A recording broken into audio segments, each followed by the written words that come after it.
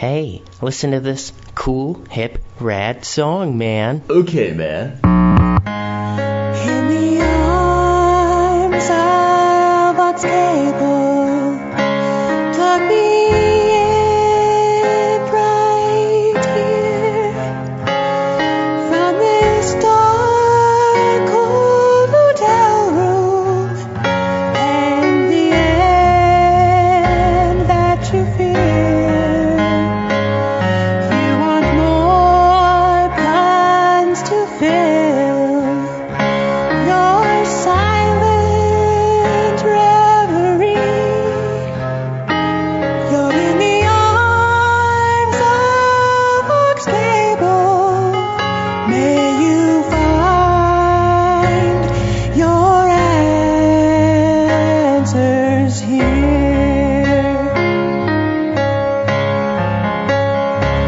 You're in the arms of Ox Cable. May you find your answers here.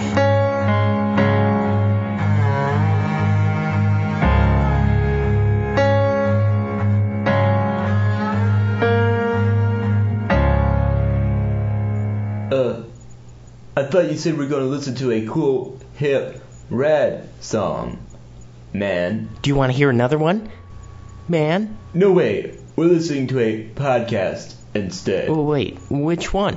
Just give me the aux cable. You'll love it. The aux cable has been plugged in, and now so are you. I am? Yeah.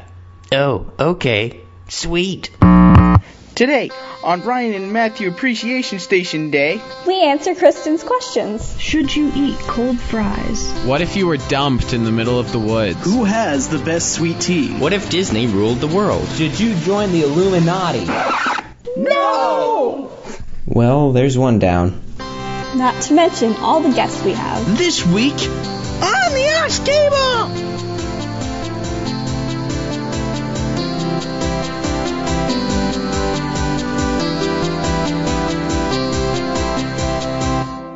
Welcome to the Aux Cable, the show where we get you plugged into advice on everything. Everything! I'm Jeff Ross. And I'm not Ryan Matlock. I'm Franklin. Yes, Franklin is here with me. That's right. We are the Forgot. we are the two people who have been chief editors on this project.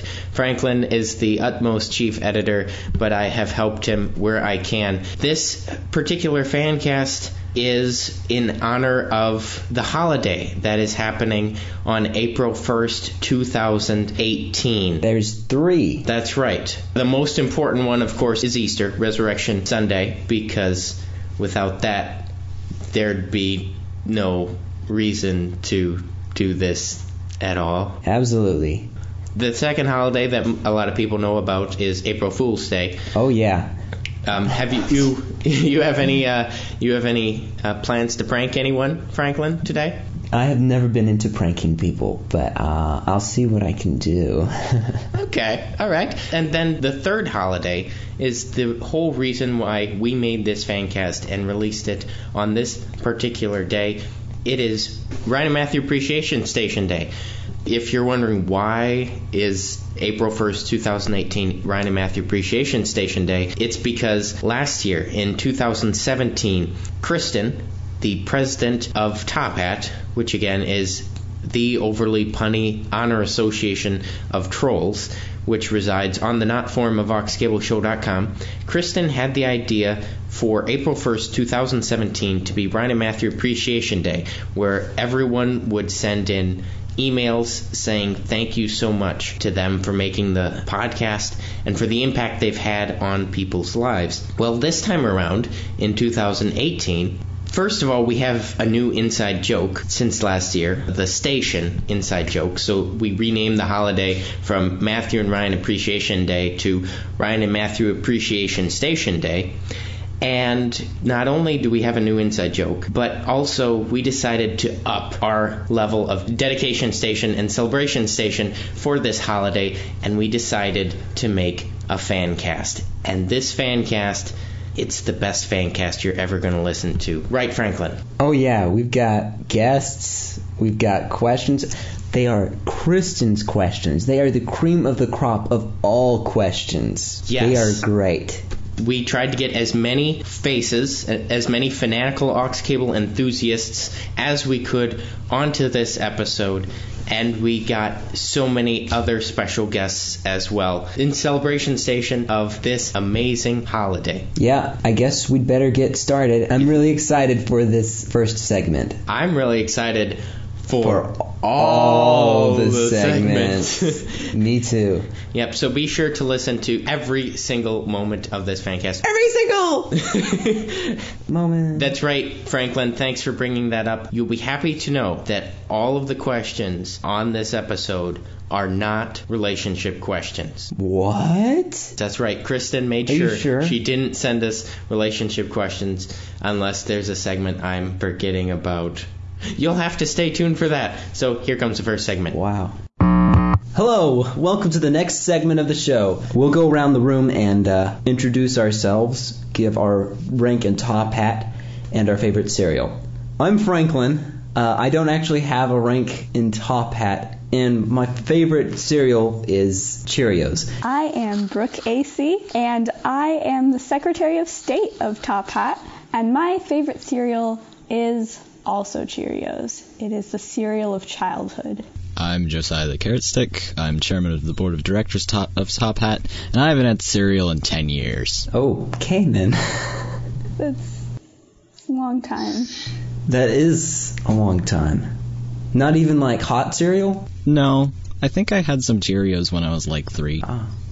So maybe it's more than 10 years, but that was a rough estimate. Interesting. Okay. Well, the question from Kristen we're going to be answering is, which fast food chain has the best sweet tea? So, who's answering first? I actually did some research on this. I don't actually eat at fast food restaurants that much, and when I do, I just order water. But I did do the research for the prices, since I'm not going to go driving around and buying sweet tea for this. I didn't taste it, basically. But from my research, and this probably varies from region to region. Oh, these are all small, by the way.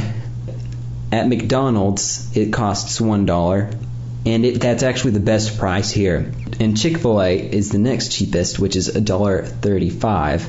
And Wendy's, Zaxby's, and Jack in the Box are all priced at $1.69. And Taco Bell is $1.49. And let's just go ahead and say this: don't eat at probably the iced tea at Taco Bell isn't worth drinking. I would not trust the tea at Taco Bell. No, that sounds a little concerning. I think choosing tea at Taco Bell would be a tragedy. Yeah. It's a pun! It's a pretty sweet pun there. So, I've never had sweet tea. I am very northern. I have a tendency to drink one drink specifically and not really anything else. I may have had water in the last couple of weeks, but I really don't remember. What drink do you drink? I drink milk. What was that? I didn't. What? So there was like this weird beeping going on when you said that. Milk. There it was again. That was so weird. Can't quite hear you. What? Milk. Yeah, this is weird. Whenever I try to say it, we just get this strange noise blocking it out. That is odd. This could be problematic. Josiah, are you saying a bad word or something? Because Franklin. I wasn't aware that it was such. How dare you do that? Yeah, I mean, really, you should know better. Well. All right. Well, okay. I guess it's up to me now. Yeah. I would say I have quite the opinion on sweet tea because I am from the Southeast and I've been here all my life. But when it comes to fast food sweet tea, I would say that Chick-fil-A is definitely the best. Just everything about Chick-fil-A is really super great. They put thought into the making of their sweet tea. It's brewed hot like most sweet teas, and Chick-fil-A ice is a little bit different than other restaurant ice. Is it more filling? No, it's a little bit more, like, it's smaller little pieces of the ice, and it melts easily when you pour the tea over it. And so at Chick-fil-A, they fill the cup up all the way with ice instead of regular drinks where they fill it up about halfway. And so when they pour the tea in, it melts some of the ice and waters it down. So even though it's brewed sweeter than it's served, it comes out about even. And the team members at Chick-fil-A will be more than willing to give you a mix of either sweet tea and unsweet tea, or more ice or less ice. They'll work for you. I see. Would it even be considered to be their pleasure? It would be their pleasure. I thought so. I would probably agree with you that Chick-fil-A is the best sweet tea from fast food restaurants, even though, again, I haven't had sweet tea from a restaurant for a long time. But I wouldn't think that McDonald's sweet tea would be very good. In fact, I would think it'd be kind of... Yeah, I am a bit apprehensive of getting sweet tea from McDonald's. Yeah, I mean, yeah, I don't know. Granted, I'm apprehensive of fast food in general. Yeah. I haven't been to a lot of fast food places recently. I know that, I have had sweet tea from a lot of places, and I hold that Chick-fil-A is superior in their fast food sweet tea. Yeah, from the list I had, McDonald's, of course, fails, probably. And Wendy's, I mean, all the drinks at Wendy's is mostly ice anyways, so... Zaxby's is probably the only one that could hold up to Chick-fil-A, but it's also looks like it's more expensive. I've never even heard of Zaxby's before. Really? Yeah. It's a fried chicken place. Okay. It's probably not as good as KFC. Do they have it up in your area? I'm not even sure. That might be I why. doubt it. We don't have most things in my area. So is that our final answer? Do we I think agree the on final Chick-fil-A? answer is Chick-fil-A, but in my opinion, milk is probably still better. Oh, darn it, that's stupid beeping. I'm really concerned here. Yeah, it's utterly disturbing. It really is. I don't know, but I guess if I didn't say milk, then I might be a coward. So why? That's not just disturbing, it's also getting a little annoying. Yeah, this is... Yeah. I'm just trying to figure out what word he's saying. I don't know... how does the FCC even have the power to mute my speech? How is this happening? What's the word? Is it mint, or is it, milk? Wait.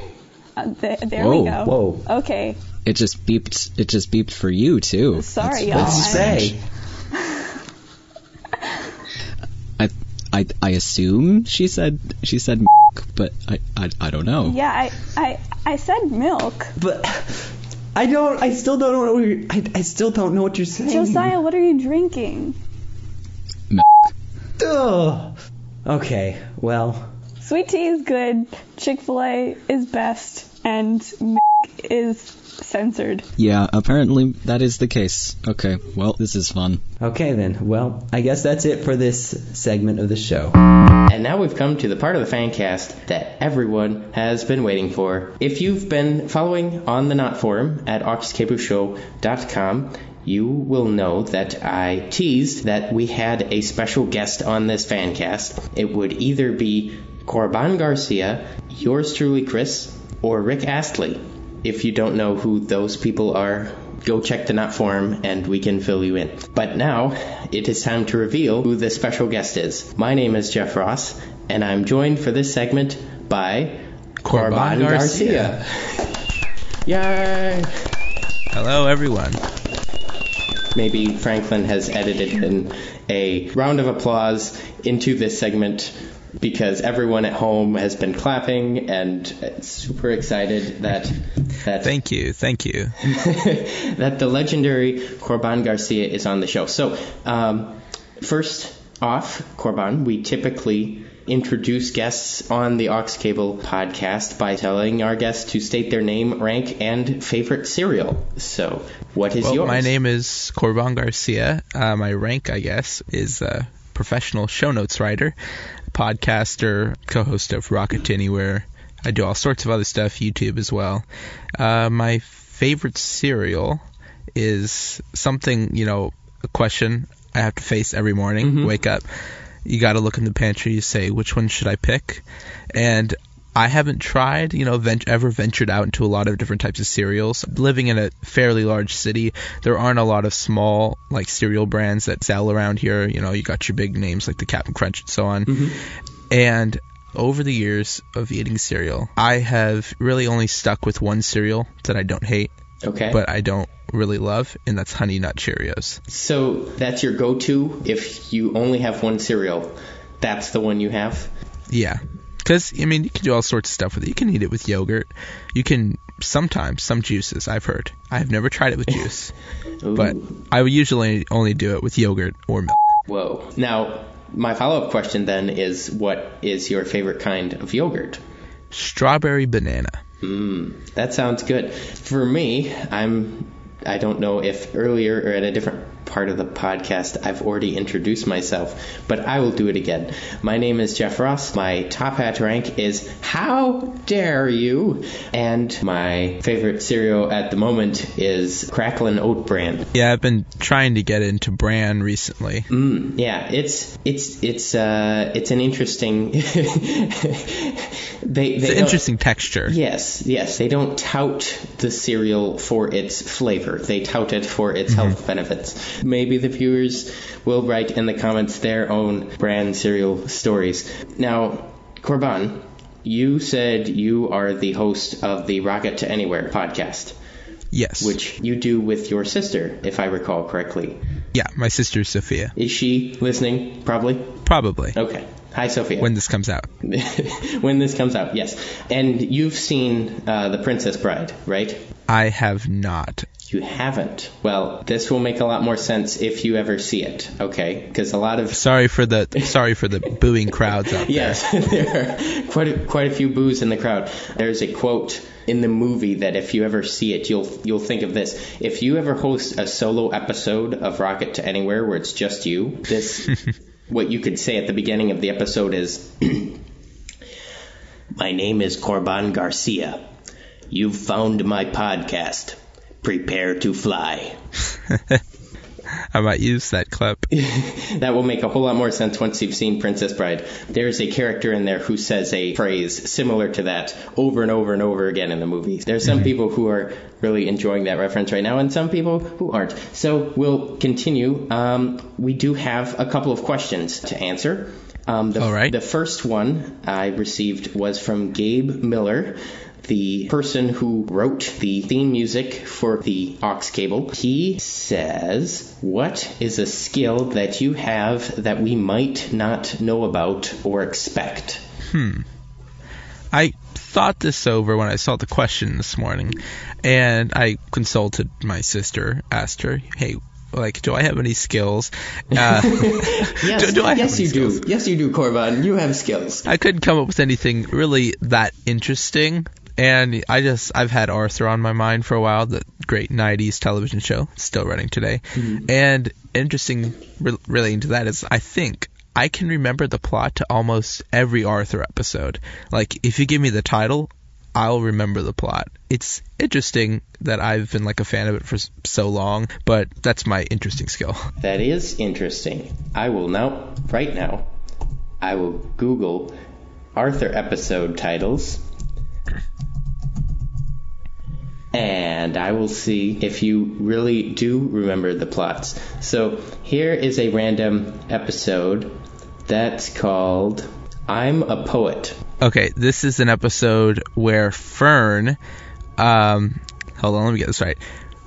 Fern doesn't think her poetry is that good, but after some series of events, realizes that she can actually write poetry. You said you've appeared on several Arthur podcasts, actually. The Elwood City Limits podcast, which at the time of this recording will be featuring Jordan Taylor on this week's episode. Whoa, we might need an episode number for that. Jordan will be on, let me see if I can pull this up.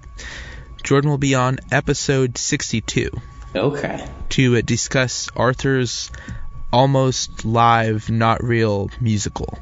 Their special musical episode. Oh, that sounds like fun. I'm sure there will be people who will check that out after listening to this FanCast. Here's a tip for listeners out there who listen to other podcasts or maybe the aux cable or the inner tube, and if you're looking for like an episode where like a certain guest host was there, or like they talked about something, the host talked about something, and the website doesn't have a search, like the inner tube website currently doesn't have a search bar, a tip is to go to Google and type what you're searching for, hit the space bar, and then at the end of what you're searching for, type site, : and then the URL of the website.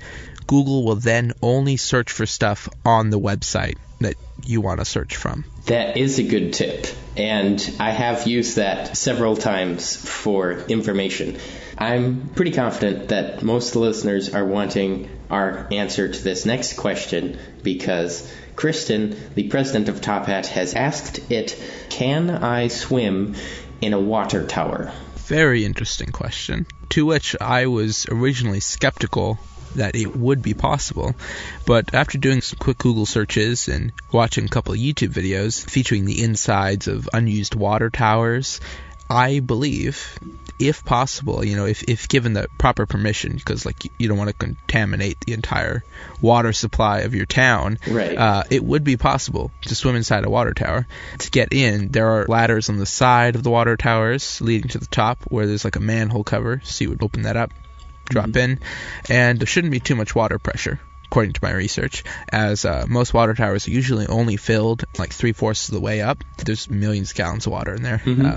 It's a fun fact. The only two problems you would really have are the lack of light, only light coming in through one hole at the top. So if you cared about seeing around in there, that's one thing. And getting back out.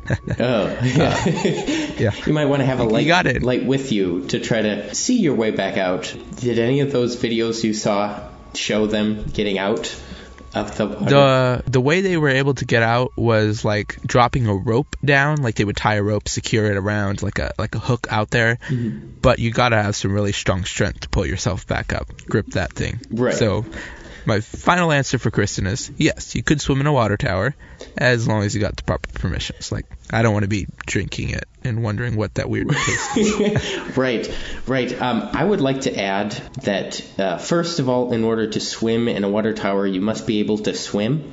I don't entirely know if Kristen, I'm sure she has taken swimming lessons and has figured out how to navigate herself through the water. But if you don't know how to swim, a water tower is not the place you want to learn. Definitely. Okay, that is the questions that I have.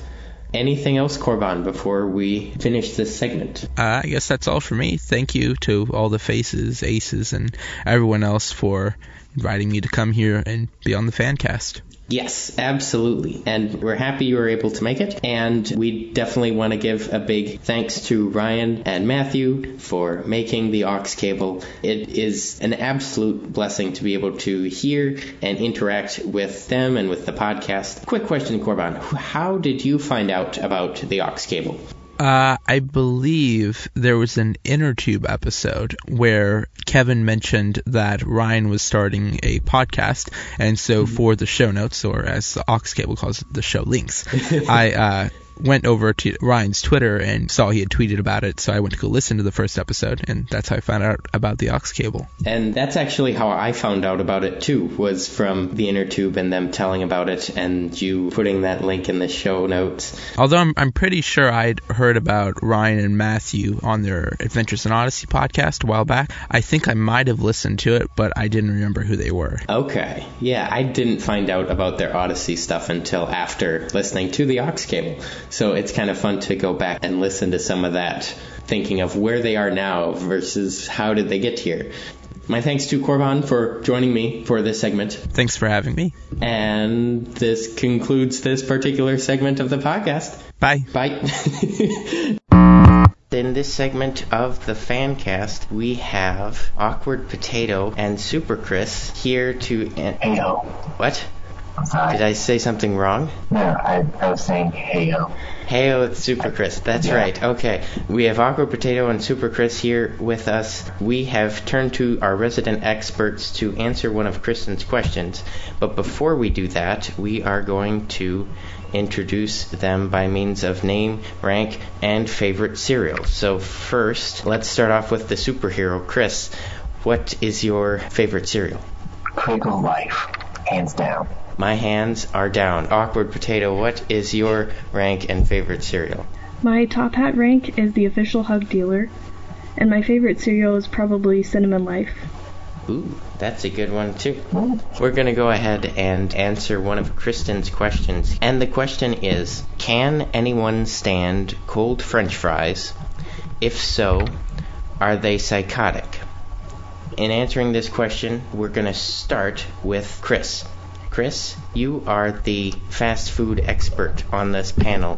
What is your response to this question? Basically, if you're hungry when you're working fast food and you get a chance, you don't care if the fries are hot or cold. Okay.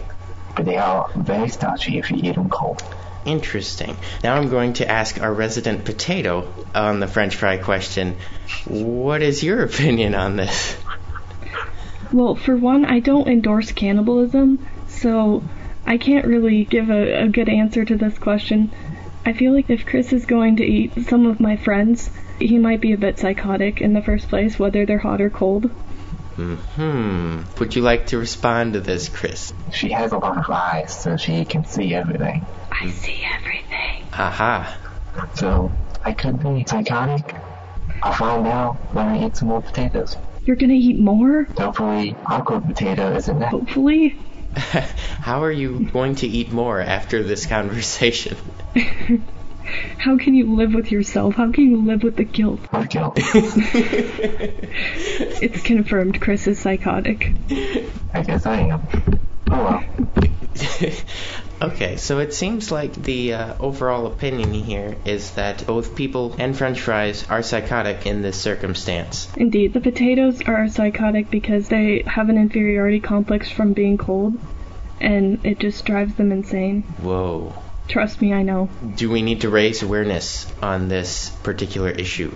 Do we need to start a campaign of some sort with a hashtag? Yes, we need a hashtag. We definitely do. Okay. How about raise potato awareness? How can you raise a potato if they're grounded? Well, the way you raise anything else when it's grounded, you make it no longer grounded. You dig it up, you pull it out. But then it can't go back to its roots. Its roots. Sorry. Yeah, if we don't raise it out, we can't have fries. So that's true. I guess I'm for the raising awareness issue. Okay. Raising awareness so the potatoes aren't raised for fries. Exactly. They're raised out of the ground so they can succeed in life and not be chopped up into fries. Okay. You know I'm going to backstab on that statement, though, right? What? I'm going to backstab on that statement, though. I want to eat more fries. Oh, dear. How dare you? Ha! What would be a good hashtag for raising awareness for this? Eat the cold fries. Hashtag... Eat all the fries. No. That would be... the opposite of what we're raising awareness for. I guess we could have a competition and see whether our face audience has been persuaded and whether they're going to hashtag eat the cold fries or hashtag not eat the cold fries. Ooh. That might work. We could have competing hashtags. That'd work. Yes. The hashtags for this episode then, for raising awareness on this issue, are you hashtag eat the cold fries or hashtag not eat the cold fries? And hopefully this sheds some light on our audience, on our listener base, and helps to bring attention to this issue and start a discussion on whether or not eating cold French fries is really psychotic. You decide. Yes, the listeners shall decide. New development. New development. Yes, indeed. Okay, so to close out this segment, anything you guys want to say special for Ryan and Matthew Appreciation Station Day? Chris, do you have something or do you want me to go first? You go first. I would just like to say thank you, Ryan and Matthew, for making the podcast and making it possible for all of us to get on here and argue about French fries. All right, Super Chris, what do you have? Thanks, Ryan and Matthew, for creating this aux cable group. I didn't expect to be part of a community like this, so I'm very grateful for it. Good luck to you guys, and I'll catch you guys later. All right. All right. And that concludes this segment of the podcast. in this segment of the podcast, I, Jeff Ross, am joined by a couple of special guests. First up, I did tease on the Not Forum that in this episode we would have either Corban Garcia, yours truly Chris, or Rick Astley on this podcast. And in this segment, we are joined by yours truly Chris McGowan. Chris, great to have you here. It's awesome to be on here. Thanks for having me. Also, we have another special guest. Please welcome Chris Howard. Hey, I'm just clapping for myself. How sad is that? Hi. I'm sure there are people at home right now clapping, or maybe even Franklin has edited in more applause just to make sure that everyone knows that this is a big deal. Maybe he put in a fanfare or something. I don't know. We'll hear it on the playback. So, first off, guests on this show we like to introduce with name, rank, and favorite cereal. So, first up, yours truly, Chris, what is yours? My name is Alexander. No. Oh, don't get me started. My name's Chris, and I guess my rank would be Master Rickroller or the King of the Comments section. I can confirm both of those. Some of the listeners will know you as the first shall be last guy. Another name as well. But I've noticed also that in your comments you have been like re-innovating that remark. You haven't kept it stagnant or stale. You're continually pushing the envelope for what you can do with that form of comment on different videos. Yes, because YouTube has spammed the original comment. As soon as you type in the first realize it goes right to a spam box. So yeah, I had to get creative in order for it to appear in people's comments. Whoa, that is interesting. I'm sure all the faces know plenty about spam.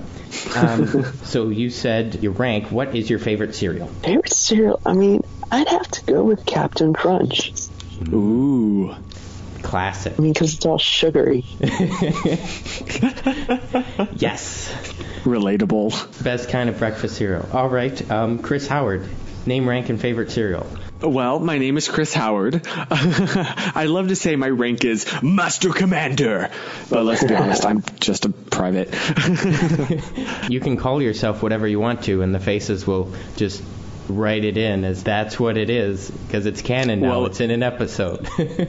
Well, in that case, I am the Master Commander. Very true. And I don't know, I've been on a life cereal kick lately. Just, I can't get enough of this stuff. Again, I'm with Chris. It's so sugary. Yes. Now that we have the introductions done, we have a very special question for y'all to answer today. This one comes from our master question writer, president of Top Hat, Kristen, who writes, Ooh. How can I safely live on the sun? Oh, there's a very easy answer. So you have your house, right, on the surface? Only go outside at night. Okay. Well, yeah. Solution. If you want to live in the sun, buy some solar panels from Harbor Freight. They're not too badly priced. Don't buy from a cylinder. That company went out of business. See, Chris is thinking green over here. Which is an interesting thing to be thinking about, because when I think of the sun, I don't think of green at all. I think of yellow and red and orange. Green is not what I think of at all. I mean, technically, the sun is like the white is like all the colors combined. So that is true. That is true. Not to be that guy, but I'm totally that guy right now. Oh, actually. I mean, doesn't everybody in California live in the sun? It's another day of sun. Now, I have discussed this question with some other faces, not their answer, but just the question itself, because some of the faces were wondering why you would want to live on the sun in the first place. I mean, isn't it obvious? Imagine, like, the super cheap solar power. Okay. I guess you could say it would be sunderful. I'm totally doing finger guns right now, but you can't see it. I'm sure Franklin will put in some sound effects to make it sound like actual Chris Howard finger guns. Pew, pew, pew. Put in some like air horns. Bam, bam, bam, bam. Well, just make Franklin's life as difficult as possible. Oh, it's the sound of an elephant, and now a lion. He's gonna hate me. If that part makes it into the final segment, you'll know that he had enough time to put the sound effects in, and if it's not there, then Doing lines gives me you know why. We love you, Franklin. He is the best editor that the Faces could ask for. Now, I'm going to ask this one to yours truly, Chris. Kristen asked about safely living on the sun, but what is your recommendation for traveling there? Ooh. I don't know. I mean, have we ever sent a human to the sun? I mean, we've sent them to Mars. Well, we haven't sent humans to Mars yet. That's the opposite direction. But we haven't sent people to the sun because they obviously would get burnt up. Mm-hmm. So I don't know. You think that's obvious, but Kristen really wants to know about if there's a possibility. Go to Death Valley if you want to get as close as you can to the sun. Maybe Kristen has been to Death Valley. Maybe she hasn't. I'm sure we'll hear about it in the comment section from somebody saying, hey, Kristen has been there, or Kristen hasn't been there, or she's going there as soon as she finishes listening to the episode. I don't know. What if you hitchhike via the Tesla car that's currently in space? Ooh. That would be a fun idea. I don't know if it would work, but that would be so much fun to try. Details. Is there any other aspect of this question that I'm missing? Because Kristen really does some deep thinking before she asks these questions, and I want to make sure we've answered this as thoroughly as we can. I do know in the Sunday paper, look for the coupons for Harbor Freight, and you will find coupons. I think it's like $139 for like a set of 3 solar panels. So if you are in the market for them, that's the cheapest place. They're not too bad. And #spawn. No. Go pick yourself up some. Oh, I'm not a big fan of Harbor Freight. I mean, I call it Harbor Bait because they try to bait you in the store with coupons. And then people go into the store. I usually wait outside, so I call it Harbor Wait. I feel like my title of the pun guy is being taken by the other Chris. This isn't fair. Now there are going to be all sorts of conspiracy theories about whether you two are really one person or tube people. Actually, all my puns have rubbed off on me from Ryan and Chris, so. Okay. To close out this segment, is there anything in particular either of you or both of you would like to say to Ryan and Matthew in honor of Ryan and Matthew Appreciation Station Day? Do you want to go first, Chris, or should I go? I'll go first. Okay, go for it. Thank you for running for president in 2016. You were the one only candidate that was worth voting for. Truth.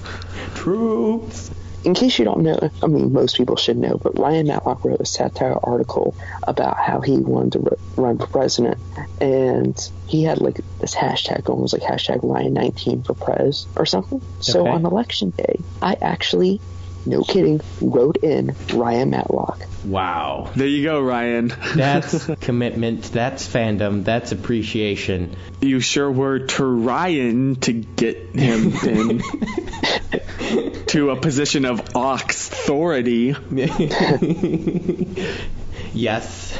I feel bad because I barely know Matthew, other than he was one of the early patrons on Kevin's page that was like mentioned at the end, because I remember how Kevin would say, thank you, Matthew Bird, and then he'd like end the episode. Yeah, when I first mentioned to members of my family about the podcast, one of them immediately said, oh, that's the guy who sponsors Kevin's videos. And it's like, oh yeah, that's right. That is where I've heard the name before. I always thought like Bird was just like, oh, it's a funny like ending. No, that's like his real last name, right? Mm-hmm. As far as I know. That's you met him, cool. Chris, at the first BlimeyCon. Oh yeah. And he's not just robbing us of that knowledge of his first name.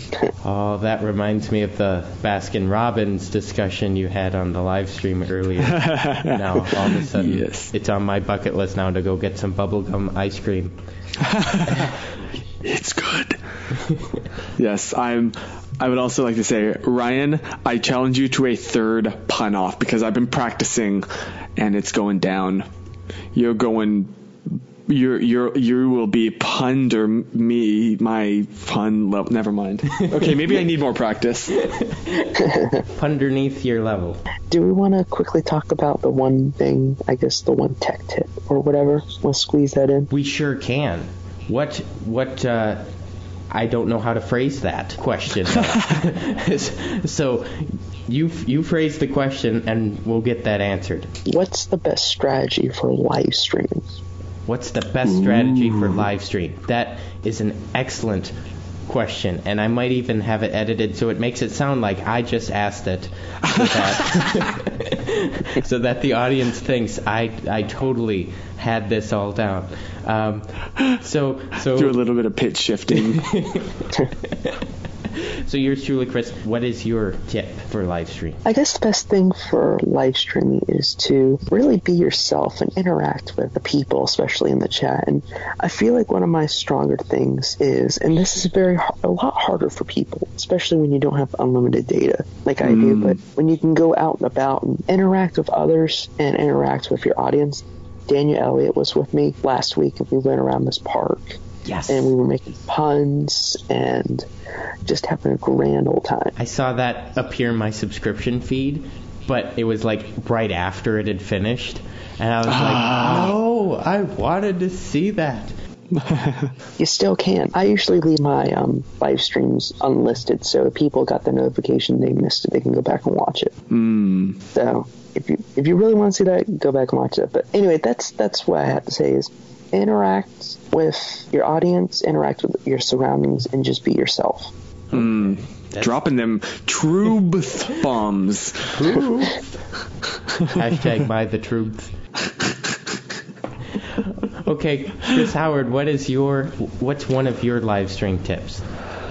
Well, Chris just took everything I was going to say. But yeah, like, at the end of the day, you're doing it to have fun, and like when you're... Yeah, just like don't take yourself so seriously because it's not a video, so you don't really need to put an insane amount of like work into it, right? Like you want to make the person watching feel like they are right there with you, not that they're looking at their phone or their laptop or whatever you will, but that they're standing there with you, right? That kind of natural, like, yeah, it's a conversation. The live stream you just completed, you actually had a person represent people like standing in the room conversing with you. Yeah. So if you're probably listening to this a little bit afterwards, but yeah, like one of my friends popped in to hang out, so it was like, oh yeah, come on the live stream. So that's the context right there. One quick follow-up question based on those tips that you guys have given. How do you balance between interacting with people and things around you and interacting with your viewing audience? Oh, that's a good question. Yeah. You know, I'm going to say this, and Chris on tonight's live stream had his friend come in. I think he mentioned because his friend that joined him in real life was part of a different friend group, it was hard for her to really understand, like, inside jokes and stuff that was happening in the chat. Whereas me, about a year ago, I was in California and hung out with Chris on his live stream. It was just completely natural because I knew the people on the live stream, all the inside jokes and stuff.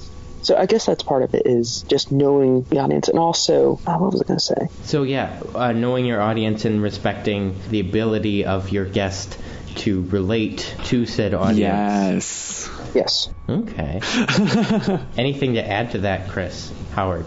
That was like so much better than what I was going to say. I was just going to throw something in like, you know, I think you should like make the audience your like priority, because if you want to just interact with your environment, right, you make a video. Like the whole point of live streaming is the interactivity. And so like, yeah, you can like interact with your surroundings, but also make sure that your focus is the interaction with the viewers. Okay. Finally, you guys are both expert live streamers. Are either of you on Twitch or thinking of Twitch anytime soon? Because I know that has been in the news recently with some of the biggest live streams ever recorded. Recorded. Okay. Me personally, I haven't really, just because like my target demographic, if you will, which I still cringe saying that because it's like makes people sound like stats, but yeah, it's a fact, is 18 to 24-year-old homeschool people. And that's not really the majority of people on Twitch. That audience is much more on YouTube and Twitter. Okay. And so that's really where I focus a lot more of my attention, and like where I can relate a lot more to that group, you know, versus like if I do more on Twitch, I can't relate as much to the more typical like gamer nerdy, like, you know what I mean? Like, I don't mean that in a derogatory way at all. I love that whole, like, you know, there's definitely a different type of viewer that is on Twitch than is on YouTube live streams. I just feel like I couldn't relate with the community as well. But that's just me personally. I have nothing against the platform. I'm honestly a little excited that YouTube has a competitor. Okay. I guess I have to agree with Chris Howard on that. My channel, yours truly, Chris, has built an audience the past year and a half with the first Shabby Last Comment, and I really want the audience to stick around. So I haven't thought about going to Twitch. At the same time, I like how you can live stream on your phone through YouTube. It's just so easy. Right? You can virtually do it anywhere as long as you have a cell phone or Wi-Fi signal, basically. Right? Hey, now, we learned in the latest Blimey Cow that right is not a phrase word you could be using. Oh, I just got Blimey Cowed. I'm kidding. The context for that was totally different. So, you're fine. And YouTube was very late to the live stream game. I think Periscope, which is, I think, sort of dead at this point. Instagram live streaming, Facebook Live had all beat YouTube, but YouTube's finally caught up and they've done it very well. You know, it's a shame that other live stream platform is all but gone, because then you guys could be on it and it'd be called Periscope. Oh, sorry. No, that was beautiful. All right, I think then we have really done a great job on this segment. Any final words before I wrap this up? Ryan and Matthew, thank you guys so much for everything that you do. It's been wonderful to be a part of this community you've created and just to know you guys. You're awesome. Keep doing what you're doing. We love you. Yes. Yours truly, Chris? Ryan Matthews, just two great guys. I mean, especially Ryan. Just, he's very down to earth and wonderful guy. I guess other than that, the first shall be last. Yes. Woo! Now, with your down-to-earth comment, I believe that means that he won't be following Kristen's footsteps toward the sun. Oh, just throwing that out there. Just throwing that out there. All right. This concludes this excellent segment of the FanCast. And you heard it right here, guys. Both Chris's say that there should be more and more aux cable episodes. Yes. This concludes this segment of the FanCast. Adios. I'm Chris Howard, and I approve this message. Yes. we will put that like at the end, maybe like after the bloopers. Like, I'm Chris Howard and I approve this message, and that would be perfect. Now for this segment of the podcast, I, Jeff Ross, am joined by Sarah Iddings and Joshua Schultz, and we have a question to answer from Kristen. Ooh. It is a question that... Exciting. It's a very nuanced question. It is very, very interesting. It's probably one you're thinking of right now if you're listening to this. And the question is, if dumped in the middle of the woods, what 5 things would you want with you?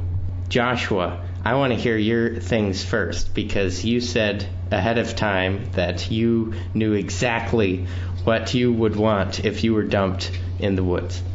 Well, I know exactly what the first thing is. An aux cable.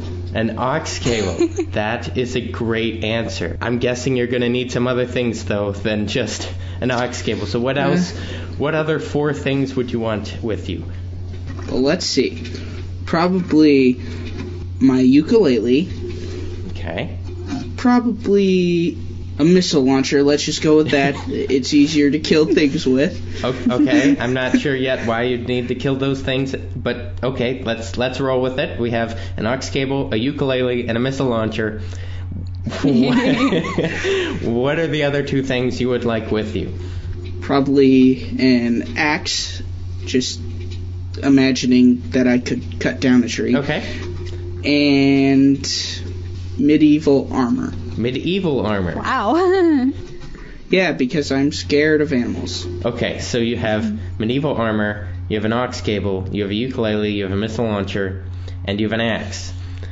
So, what are you going to do with those things in the middle of the woods? I guess is the follow-up question. Well, with the aux cable, I would have the aux cable podcast, because you have to have that to live. And with my ukulele, I could play music. I guess you're assuming you have like a phone or something with you in the... Yeah, like how are you playing the aux cable? Because like I was just imagining you running around through the woods with like a really long aux cable and maybe, I don't know, using it to strangle small animals so that you had food. There's an idea. I guess we didn't specify how long the aux cable was, so maybe it does go out of the woods miles away to somebody who has the recording playing in their house. Totally. Yeah, let's go with that. That is how he escapes the woods. He just reels himself back in to the house by following the aux cable, and then the aux cable has literally saved his life. Yes. Yes. This is brilliant. I'm still questioning the missile launcher, though, because you have armor, you have an axe. What do you need the missile launcher for? To kill really big animals so I can have food. You'd have bear guts strewn everywhere. I'm picturing that the one time I saw like Mythbusters did an episode on shooting fish in a barrel. It does sound like and Mythbusters. How if you have a gun, just the shooting into a barrel, like just the shock waves from the bullet hitting the water will kill the fish because of how powerful it is. Really? So at one point they took like a machine gun and just wailed into a barrel with a fish and everything was destroyed, but it was so much fun. That's just what I'm picturing when I'm seeing this missile launcher going after this bear or whatever ferocious creatures out there. Maybe there's an evil Sasquatch or something in these woods. I don't know. But like everything is destroyed with this missile launcher. Not much of a nature guy. I wonder how the blowback of that would feel in the armor. Oh. I don't know. It's probably not. You'd just be like paralyzed, standing there vibrating in your metal armor. Yeah. Wow. Probably ring your ears really, really badly. Mm-hmm. Like it'd probably echo inside the helmet after you launch the missile. Oh, yeah. Maybe I'd lose the helmet first and replace it with earplugs. But now you have a sixth thing in the woods. Oh. Maybe I'll just take the earplugs then. And instead of the armor or the missile launcher? Instead of the armor. Okay. Wow, you're a lot less protected now. I guess he's assuming that with a missile launcher, no one's going to mess with him. That's fair. I wouldn't mess with him. Okay, so now Sarah, since we're don't have unlimited time, I'm going to twist this question just a little bit for you.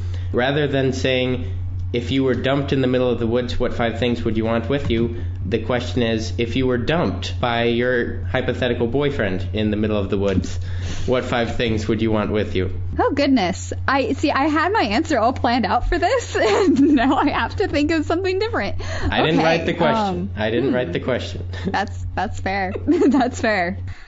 Maybe I would want the same things with me. Okay, what were those things? Let's hear them. I would want to have my hydro pack. So it's like a backpack that has a water packet built inside of it. I'd want that with me. Does it work like a jetpack? Yes. It doesn't, but that would be kind of neat. Okay. Maybe. I don't know. I'd probably hit trees. That would actually be really dangerous if I had a jetpack in the woods. Good point. Good point. I'd probably hit trees and catch things on fire, and that would not be awesome. But no, I would have my hydro pack with me. I would have a flashlight with me. Then I would also That's good, because I assumed that the sun was shining this whole time in the woods, but I guess maybe not. The sun sets in the woods. I mean, we don't know how long we're going to be stuck in the woods for. That's true. All right, so third thing now, we have a hydro pack, we have a flashlight. Yep. assuming the flashlight encompasses the batteries and everything else necessary for it to work. Yeah, like that's We're all. not Like, gonna it's a unit. It comes with batteries. I Yes. don't think Kristen's Or looking. like maybe it's a crank flashlight just in case the batteries died. That'd be a lot of work, but I've used a crank flashlight before. It's not. It sounds like a good idea. It doesn't actually last as long as you'd want it to. But okay. Yeah, that's unfortunate. So we have a hydro pack, flashlight. What's the third thing? I would have my backpacking sleeping bag that can fold up super small and be carried inside of my backpack. Okay. And then I would have a replicator from Star Trek so that I could have unlimited food. Okay. That's a good idea. And then I would have a TARDIS so that when I felt like it, I could go home. And I would also have shelter. That is very, very true. As long as you had the TARDIS of those 5 things, you could probably get by just fine. Oh, yeah, totally. Okay. I mean, like, just the TARDIS and the replicator would totally just get me through the whole thing. The other couple of things are just like, hey, that'd be kind of nice. Mm-hmm. So if you were dumped then in the forest, if you had the TARDIS, you'd just get in their TARDIS and leave probably then.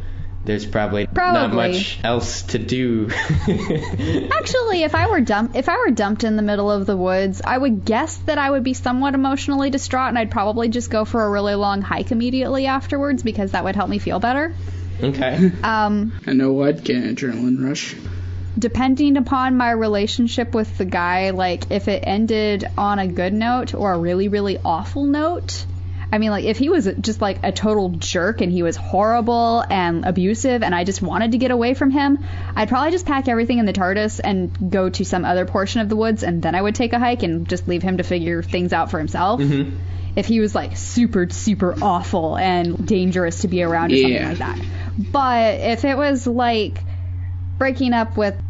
Like, I had a boyfriend back a few years ago, and we broke up, and it was really sad, but right after we broke up, the two of us, like, we were still pretty decent friends and stuff, and so even though we literally just broke up, we just kind of stood there talking for a while, and then we're like, hey, let's go for a walk, and so the two of us went for a walk for, like, 3 hours after we broke up. So if we ended the relationship on good terms, he and I would probably go hiking together and talk things out and then part ways.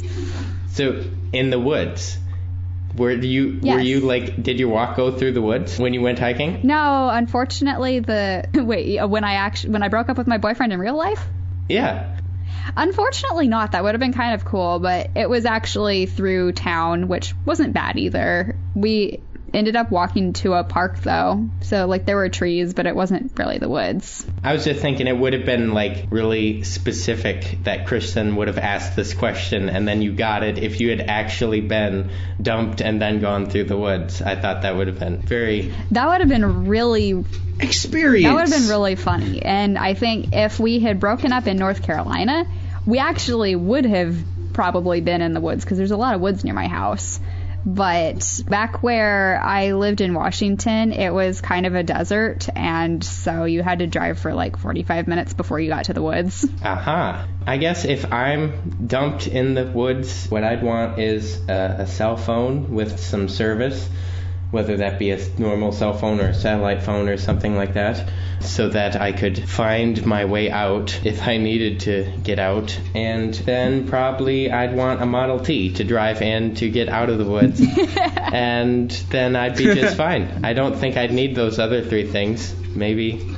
So with the Model T, I'm wondering now, like, after you drive out of the woods, like, did you just break up with Kristen, or are you going to drive out and propose to Kristen? It would be driving out and proposing that she take the Model T and I'll just go for a walk somewhere else.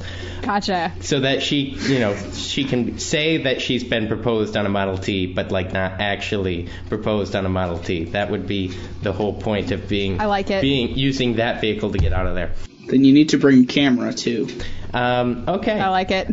I think that answers Kristen's question. I think she knows now, like, some great ideas. If she is dumped in the middle of the woods for some reason, whatever the circumstances. Or if she gets dumped in the middle of the woods. If that happens, now she has some ideas of what she might possibly want with her, so she can plan ahead. She can go out and buy that missile launcher, and she can go out there and rent that Model T and she can go out there and get that flashlight and have that with her, and she will now be all ready.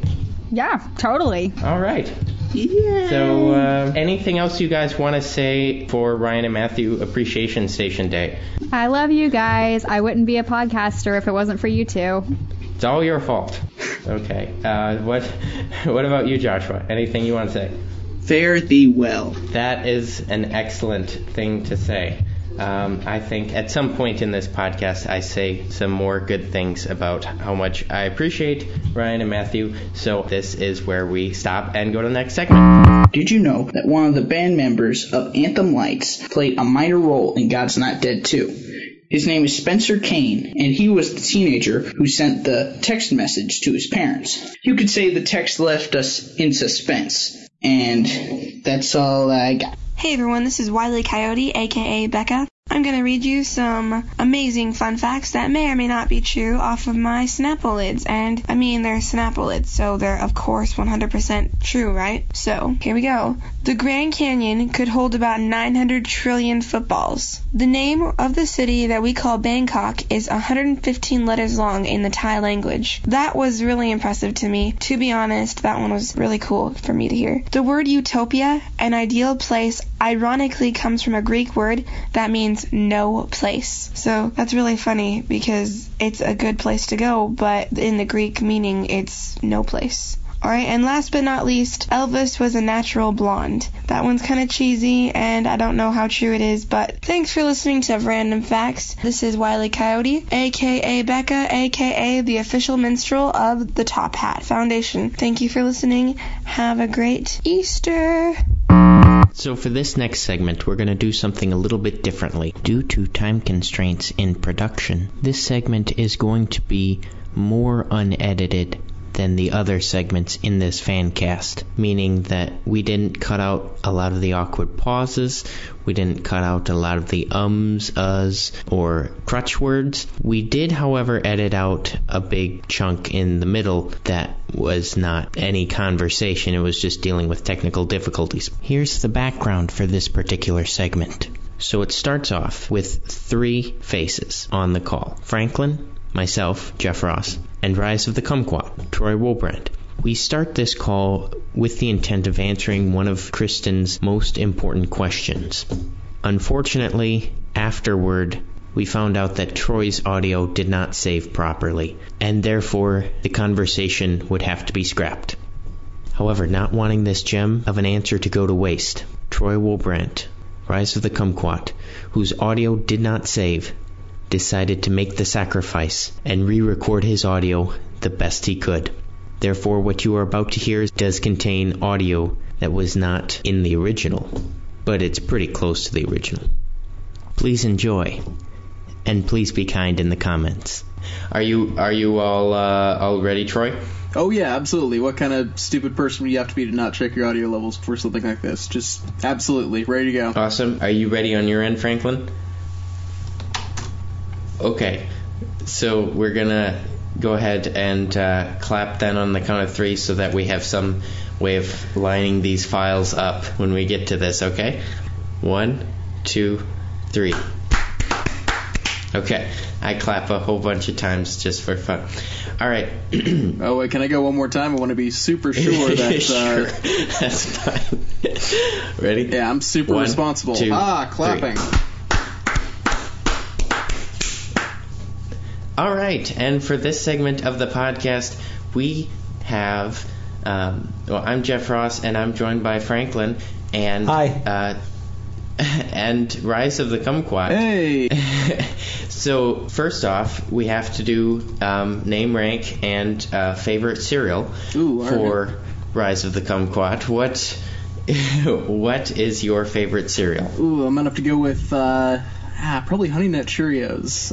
Although very close second, Frosted Flakes. They're actually pretty solid. I tried them a while ago. They're great. Yeah, that's actually the correct slogan. I just imagining the whole commercial, but like it ends with "They're pretty solid." All right. It's not how that goes. That's an underwhelming tagline. Sorry. Yes, I enjoy Frosted Flakes myself. So we have a question to answer from Kristen, yes, and it's one that I think so many people have been wondering the exact same thing. And the question, as worded by Kristen, is as follows: if World War III happens, can we buy an island and create our own country of faces and it be epic? So there's so many dynamics going on in this question. Yeah, seriously, there's like at least 4 parts going on here. We gotta break this down to pieces. If you want to, there could be more parts to it than that. Let's dive into this. We have well, first off, we got World War III going on. Yes, that's something. That's scary thought. But yes, that I'm guessing there are all kinds of close to nuclear weapons going on, if not actual nuclear weapons. Lots of destruction all over the place. So if we're going to find an island, it's going to have to probably be out of the way of the major superpowers engaged in this conflict. Powerful point. Yes.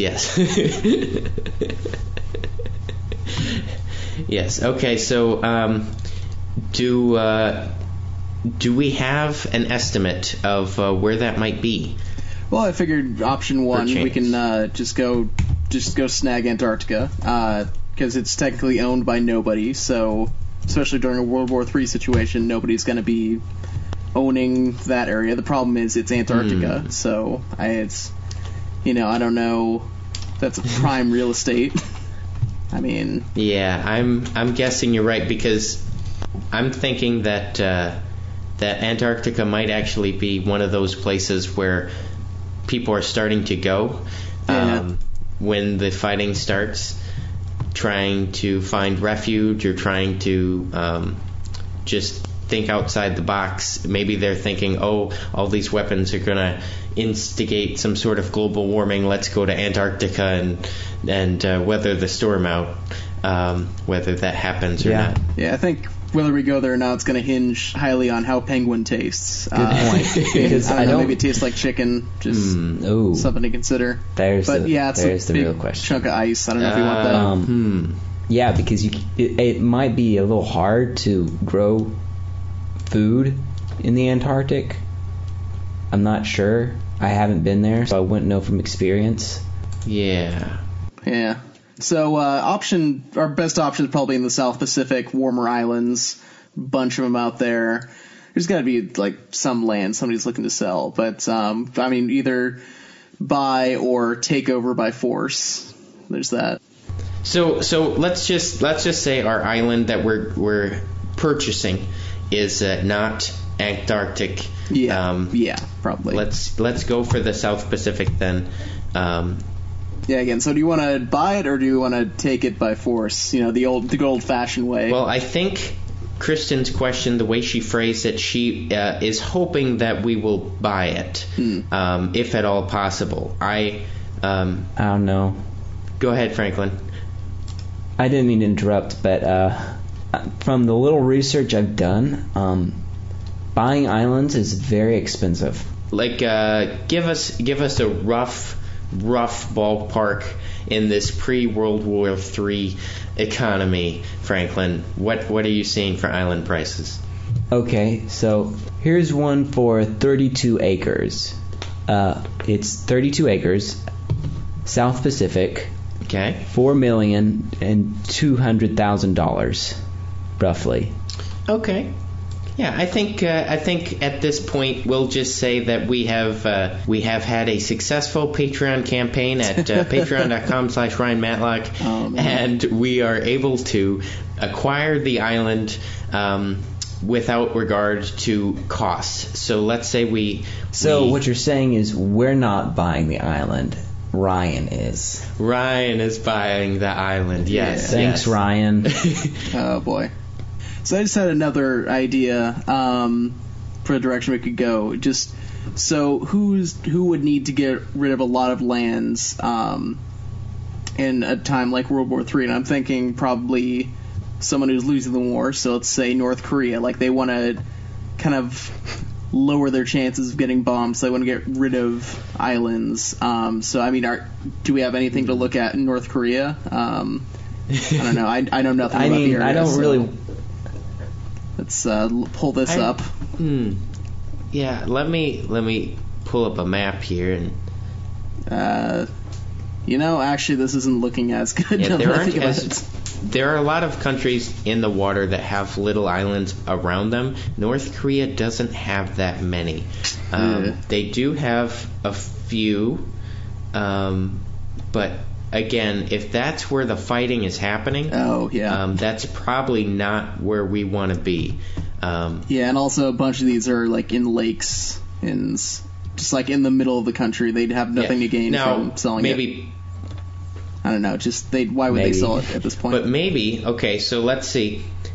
The way the question is worded is just says if World War III happened. So it's possible that maybe Kristen's saying this is post World War III. That like they finished fighting. North Korea is destroyed, and they have cheap land available, and one of those is an island that, for some reason, that's where we decide to have our country, and maybe that is something that would be very affordable after all the nukes and stuff. I hadn't thought of that ahead of time. So maybe instead of South Pacific, maybe we get one near Korea. I don't know. I see. Yeah, there are quite a few that look close to islands that are peninsulas, and then there are some. I think I see one over here.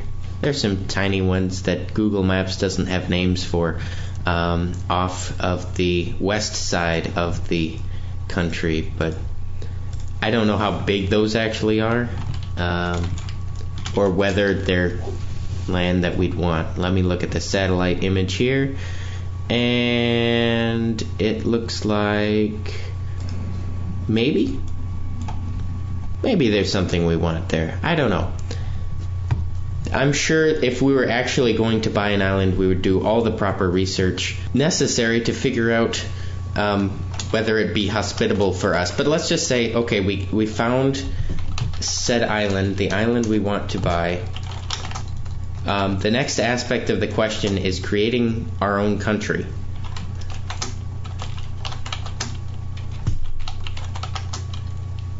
And we are going to find out here.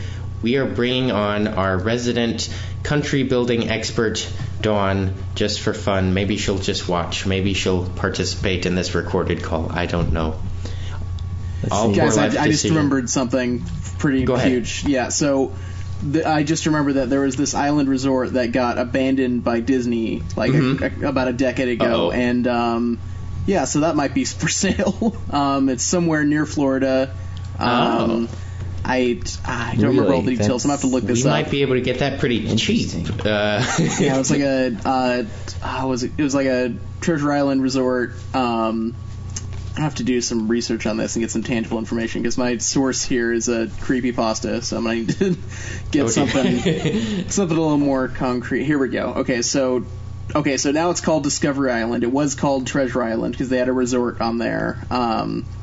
They put some animal life on there, and not an. I mean, some people would say an island that Disney was on. That in and of itself is a treasure, but the resort itself was called Treasure Island for a while. And we have another person joining our recorded call at the moment. That's pretty cool. You'd think it'd get less busy as the night wore on. You'd think so, but that's not how faces work. We just... That's really cool. We'll edit out all the pauses. It'll sound really good. This will be fun to edit. Here we go. Discovery Island used to be called Treasure Island. Opened in 1974, closed in 1999. They put some birds and other animals on there. I thought it was in the Caribbean. Apparently it's in Bay Lake, Florida, which is really not as exotic as I thought it was going to be. Also, there was an urban legend that they had dumped sharks and stuff into the water. Dear. Like, when they took off with the animals, they just, like, abandoned everything. And I don't know how true that is, but, again, probably an urban legend. Definitely but, look over a property before you buy it. Gotta make sure that's not true. Let's say we have the island. Okay, gotcha. Next, okay, there's Dawn. Are you wanting to be on this recording, Dawn? So at this point, Dawn and Becca both jump on the Skype call. Both of them prepare to bring their expertise to the finale of this question. Unfortunately, Becca's audio did not record. Thankfully, Dawn's audio recorded everyone. So, bringing you the finale of this recording in its original Skype audio quality, please welcome the audio from Dawn. Creating your own country. Hold up. Back up. What? So if you want to record on this part. Okay, I pushed record. Becca, okay, excellent. So and I don't know if Becca wants to record too, or if she just wants to listen, that's fine. But we're to the part of the question now. Record. Okay. We're to the part of the question now where it says, if World War III happens, can we buy an island and create our own country of faces and it be epic? So we've come to the conclusion that yes, we can buy the island. Now we have the question of, can we create our own country and it be epic? Well, considering we already have a government in place, I'd say we have a strong chance of like survival here, because like we have like everything we need. We have a hug dealer, we have a president, we have a secretary of defense. I think we're set, man. Yeah. Okay. We have a government that has functioned really well online. Wait, hold on. Shouldn't we cut this segment into where we just left off? Where did we just leave off? I thought we left off with finding out that Discovery Island / Treasure Island was a real thing. Oh, that's right. That's right. That was abandoned by. So again, in our detail. That's okay. So we should probably fill in the listeners at home with these 2 additional voices. We'll edit it. It's fine. The magic of editing that I don't have to worry about. Doodly-doo, doodly-doo, doodly-doo. Okay, so go ahead and continue the train of thought, Troy, wherever you want. Oh, okay. So I'm just thinking we can either... So now we tangibly have a clear-cut, like, here's the owner of the island. We can buy an abandoned island from Disney, I'm guessing, since they're not really doing anything with it, for a pretty small price. Yeah, especially after World War III. Yeah. So the economy is tanked. We'll buy low, sell high. Well, not sell, because this is our home now. I don't know. Maybe that's what Kristen wants us to do: is start our country, raise the value of the property, and then sell it. Exactly. We're a country built entirely off of real estate. And not after we make enough place money, for a maybe people. we can buy Botswana. Oh yeah, that is a good Just idea. Keep upgrading our islands. Wait, but is Botswana an island? No, it's a whole lot bigger than that. But maybe the island is just to fundraise, you know? Yeah, I mean, we get the money from Ryan's Patreon to buy the island. That's patreon.com/Ryan Matlock. Yep, and then we raise the value of that island, because right now it's dilapidated. Disney's not doing much with it, and possibly it got bombed, I don't know, in the war. But then we go it's there. It's just a random bay in Florida. It's not like that's a huge bombing target. Maybe they missed. Maybe the enemy missed, and we're buying it cheap, taking it over, establishing our government, sort of giving it a real world test run before taking over Botswana. We're going to raise the value of this island to fund the mission. We'd have to possibly erect some sort of structures, do some sort of clearing out. Yeah, there's all sorts of abandoned buildings there. So good. I'm guessing the expedite things have overgrown. I mean, it would give a very horror-esque atmosphere to, like, the island. Keep unwanted visitors off. Yeah. Again, I was just saying earlier, there was a rumor that they let that as they were transporting some of the animals off the island, they lost some of the aquatic animals, like there's sharks in the water. Oh. So, I don't know. So basically what I'm hearing is we have a government, like, on an island surrounded by shark-infested waters, and it's going to look like it's haunted, so literally no one's going to want to be there. Except for us. But it's also in a bay in the middle of Florida, so just on the edge of the coast, just people are just watching us go crazy. So. Yeah, so we can make it look like we're having a really exciting time over there, and maybe they'll be like, oh, maybe I want to come visit, and we'll have now some we got an illegal immigration problem. Thanks for that. We have to build a wall around the island. I was thinking more about the tourism industry. I was not thinking about the illegal immigration problem. But you know what? I'm sure after the war, Jeff, maybe they're going to come and take our jobs. Stop.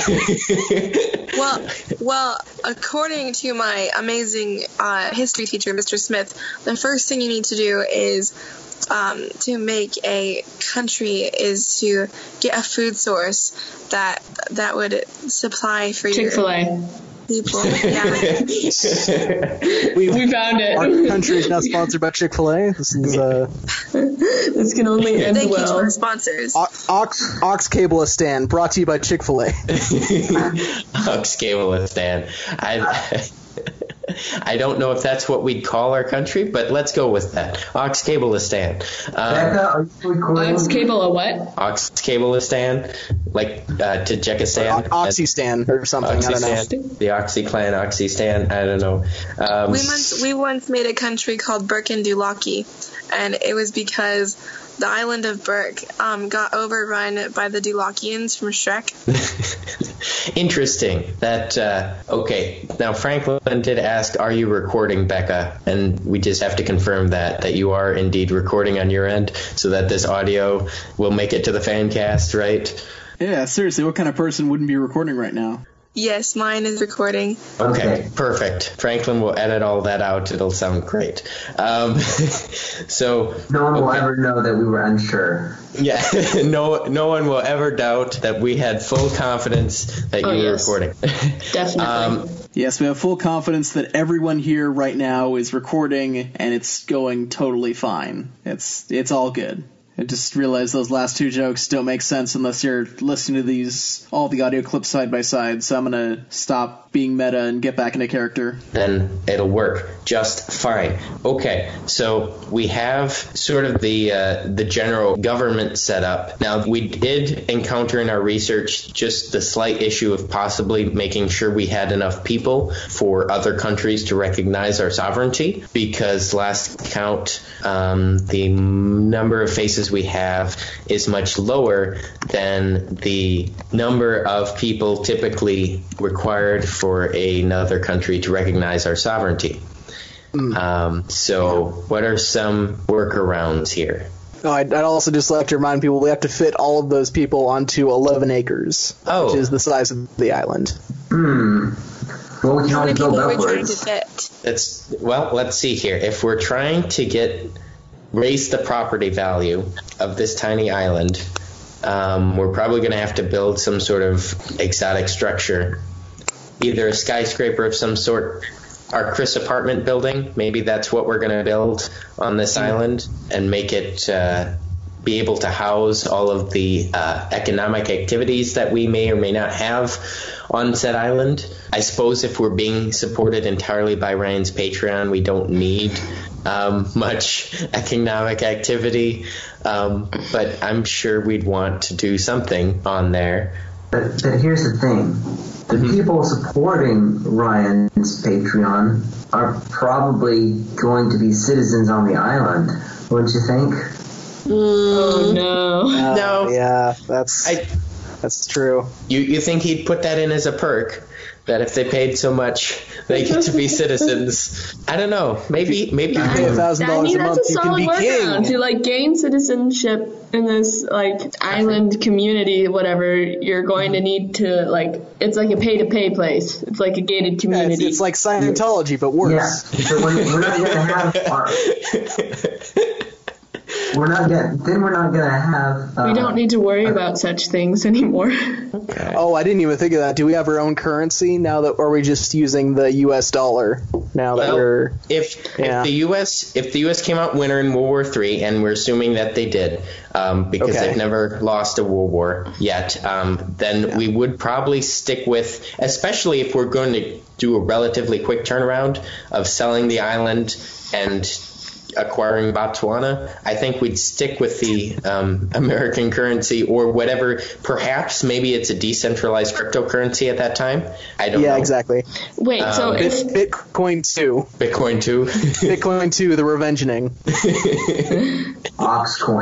Ox. There we go. At some point, we also have our own cryptocurrency. That would definitely help to make this epic. If we're going to all the trouble of getting this island and then we're raising the real estate and then selling it, I'm not sure if it's worth it to become our own country if we're just going to take over Botswana. I'm really not sure if we need to go through all that extra work. Here's the thing. If we acquire nation status, then leaving that island and acquiring Botswana, we'd be able to maintain that nation status rather than having to because there'll be a lot of logistics acquiring a nation the size of Botswana.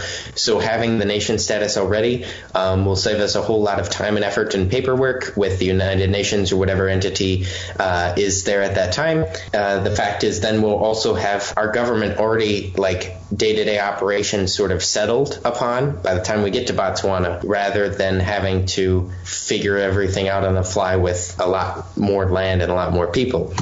That's why I'm thinking that Kristen specifically asked in the question about buying an island and creating the country rather than taking over Botswana or gaining the favor of the people of Botswana and being anointed their leadership base. I think there's a specific reason Kristen asked about buying an island. Therefore, we should carry along with that thought experiment that she knows why she, as president, wants to start with an island rather than the entire nation of Botswana. Well, and the Botswana thing was just kind of a random idea. Yeah, I just looked it up. So Botswana is actually the 4th richest country in Africa, so I don't know if they're going to be selling. It's like South blocked. Well, see, what will happen is also, they're only 40 years removed from being owned by Britain, so I don't know if they're going to want to give up their freedom again. Remember, there's a bunch of people that were camping on a Disney island for the past however many years. Remember, there's this whole World War III thing that happens. Oh, there's that. They're probably going to be big players with North Korea. I think it'll just be the whole, we raised the value of this small island so much that they'll be so impressed about our ability to transform the value of a place that they will also recognize how much we care about them, and so just be like, hey, can you guys come over here? They will happily put us in charge of Botswana if that is something we aspire to do. Or something, I don't know. Maybe they'll just sell us the land, or I'm not sure how property values will work in post-World War III sovereignties. For all we know, Botswana has been split up by several different countries and turned into different tribes and whatnot. I don't know. I love how deep we think into these things. So then what we're doing is we're reuniting Botswana. Ooh. So in this scenario, there's Botswana, South Botswana. Yeah.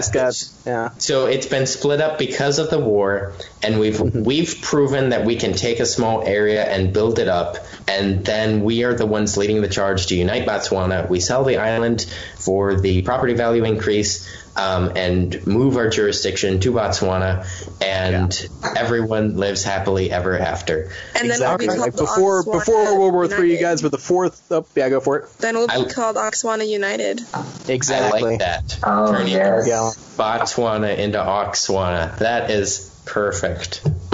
Okay, Troy, you were going to say something. Oh, no, I was just going to say, in this scenario where they currently in our timeline are the 4th richest country in Africa, then a series of really contrived events happen to make them 6 different Botswanas, and then we buy all of them and bring them back together post World War III. It's a deep lore we're building here. You know what? We didn't write the question. We just answered. It's not our fault. Text Kristen and ask her. Yeah. Is this what Kristen, you were... what happened to Botswana in World War III? Text her right now, whatever time it is. No. Okay. I don't have her number. She's currently active on Facebook. Oh, no. Perfect. Let's bring her up. Okay, ask her. Do it. That exact question. What happens to Botswana in World War III? Oh boy, are we wanting her answer, or are we wanting to wait and have her listen to the FanCast and find out?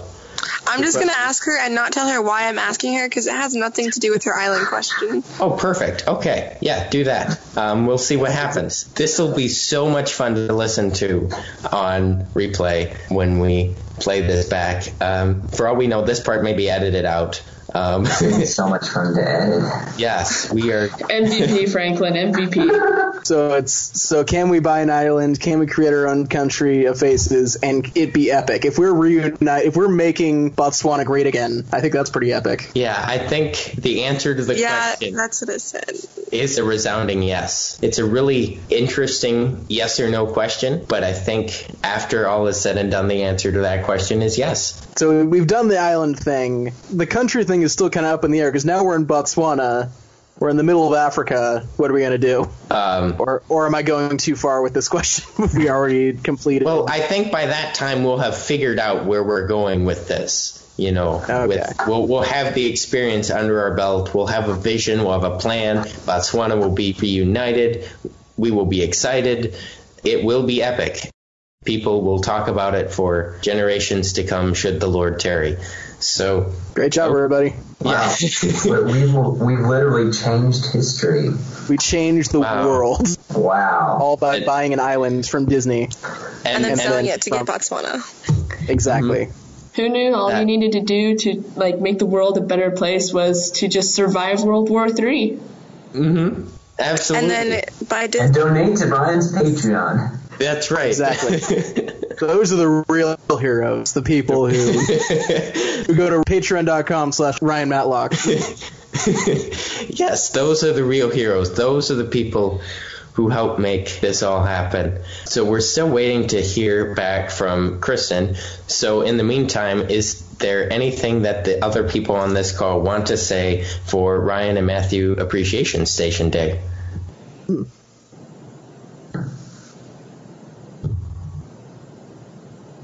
No. Okay. Well, all right. Nothing more to see here. Everyone is just so. I really need to go to bed, guys.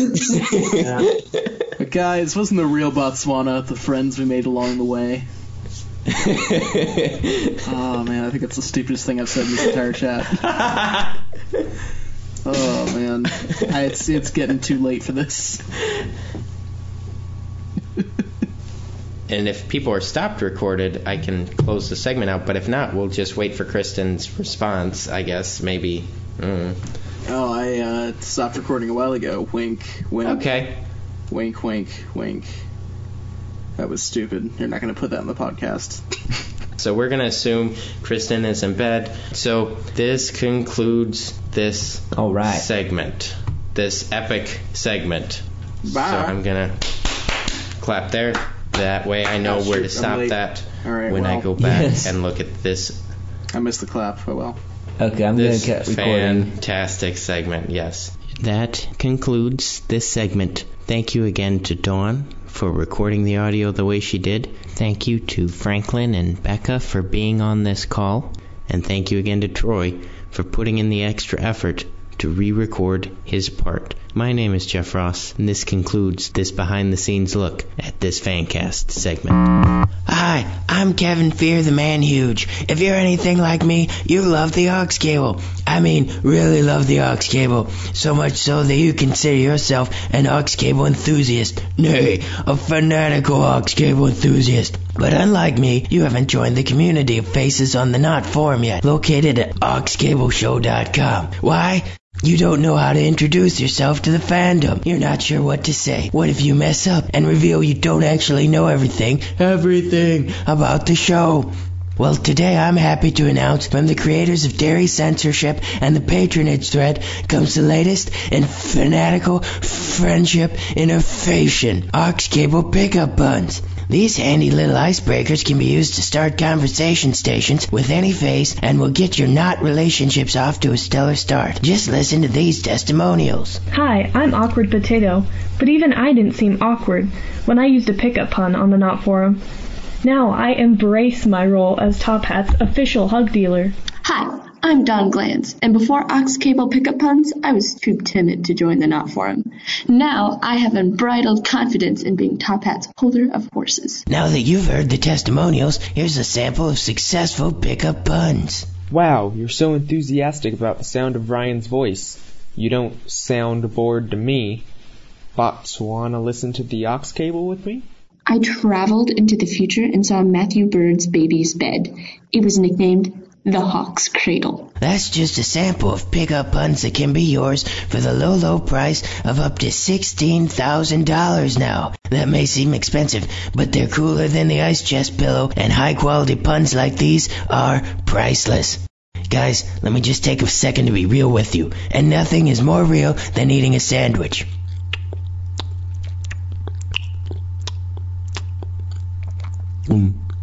I just finished my sandwich, guys. Don't let the faces down. Get Ox Cable pickup puns. Visit the Not Forum to find out if it's not for you today. What even are these? For this segment of FanCast, I, Jeff Ross, am joined by Explosive Yeast. Hi. Yeast, we need to know your Top Hat rank and favorite cereal. I actually don't remember my Top Hat rank because it was really weird. Oh, okay. I'll look it up quick. Okay, thank you. It means a lot. It was pretty random. Mm-hmm. And then my favorite cereal is probably, I don't know, Rice Krispies are pretty great. The rank is based upon a Dude Perfect reference, if I recall correctly, from one of their, I think it was gym stereotypes, and that's why the name seems so random. Explosive Yeast's Top Hat title is Strange Guy Who Stands Creepily in the Corner Eating a Pickle on a Stick. There you go. That's what it was. Yes, so that is his role in the organization. We have a question today. Another question from our amazing question writer, Kristen. The question is, who is the best artist ever? Whether it be art, music, graffiti, etc. It's kind of weird that art, music, and graffiti are all... The graffiti seems random. And not that there's anything against graffiti. I just don't know many prolific graffiti artists. Mm-hmm. It's a problem. Most graffiti artists try to stay anonymous so that they continue their art, because that's one... It's true. That's one art form that is currently banned by most places. But there are all sorts of different ways we can take this. There's so much freedom in the way she phrased it. I know that before we started, Chris seemed really confident that he knew the answer to this question. Well, this is embarrassing. Yeah, yours truly, Chris, is actually in on this conversation too, but I lost all his audio. So, in his place, saying exactly what he said, is Kevin Fear the Man Huge from the commercial earlier. He will fill you in on all of the lines that yours truly, Chris, really wanted you to know. Yay, I get to be in this episode. Alright, I will say my lines exactly as yours truly, Chris, would have said them. So I don't know. Go ahead. Okay, here we go. There is undeniably only one best artist of all time. And that is Rick Astley. I really like his music. Not just Never Gonna Give You Up, which is the famous one that everybody knows, and if you haven't, we'll play it for you right now. Yeah, if they don't know it, we will insert a clip right here, right now. Franklin will insert it. Everyone will be rickrolled. Great. Yeah, but not just that song, but I like all of his songs. And not just I like all of them. All of the songs. I like all of Rick Astley's songs. In fact, one time I got to meet Rick Astley. And I also have Rick Astley's song, Never Gonna Give You Up, as my alarm. So every morning, I wake up to Rick Astley. Whoa. And Yeah, so one time I had a roommate, and he got really sick of that song. But, hey, I didn't get sick of it. I never get sick of it. Rick Astley is the best. I like listening to his music. I like his songs. I like his lyrics. I like everything about him. He is the best artist of all time. Undeniably, undisputably, indisputably. That's awesome. Yeah, Rick Astley's awesome. Boy, there's a lot of empty space here that I don't remember what Chris said. So, Rick Astley. Wow. One time, I spent like 4 months, maybe it was 4 weeks. It was a long time. It was either 4 weeks and 1 week off, or it was 4 months and 1 week off. I don't remember how long this took, but one time I put together this montage of clips from Chris Howard so that it made him sing Never Gonna Give You Up by Rick Astley. Oh, that's right. I have seen that. It's like the opposite of what this FanCast is, where we've like thought about it for 4 months and then actually done it in a week, rather than doing it for 4 months and taking a week off. That's how much I like Rick Astley. And Chris Howard. Chris Howard is one of my favorites. He's one of the best vlog artists of all time. I totally didn't say this in the actual conversation, but I should have. Yeah, Chris Howard's awesome. Yeah. So now, do you drink caffeine, Chris, or do you just play a Rickroll whenever you get tired because you use it to wake you up in the morning? I use both. Both, okay. That'd be amazing if you could just get a song to substitute for caffeine for forever. It could save you so much money. Ha ha ha. It's just, harder to... Some people use having coffee as an excuse to be with friends, and so... Hey, you want to get together and listen to Rick Astley with me? Not the same, but maybe it is. Maybe... Hang on, sorry. I know there are faces out there who would totally do that if you went up to them and say, hey, you want to go and listen to Rick Astley with me? They would be down for that. I'd totally be down for that. If any faces are out there and want to be my friend, just say, hey, I would like to listen to Rick Astley with you. We'll be friends for life. Yeah. What I was going to say is the problem with asking someone to listen to music with you instead of going out to coffee is you have to talk over music. Definitely, especially when it's an artist that you really enjoy and you're actually taking time to sit and listen to rather than play in the background. Then, yeah, you don't want to talk during that. You want to just enjoy it. Yeah, well, I just thought of the listening to music thing with that just because recently I invited a friend over because I got an album he introduced me to on vinyl. Oh. And I was listening to it with him, but then we were like struggling in between. We wanted to talk to each other, but also there's great music that we both like playing, so we want to hear it. Whereas coffee, you can just drink. Well, it's a balancing act even with coffee because you can't drink and talk at the same time. Like, you have to take turns. Maybe you can't. Oh, sorry. I my bad.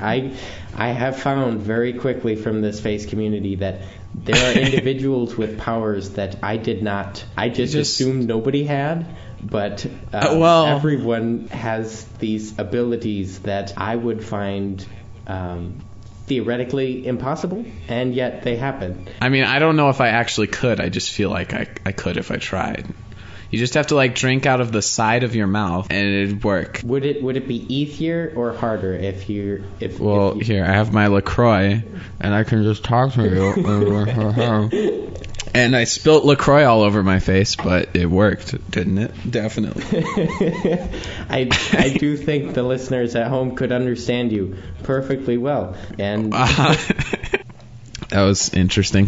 So we heard yours truly, Chris, give us his opinion on what the best artist ever is. Explosive East, who do you have as the best artist ever for whatever category? Well, I mean, it's a pretty hard question to answer, in my opinion, because, I mean, I haven't listened to any more Rick Astley than the one song, so I haven't been enlightened yet.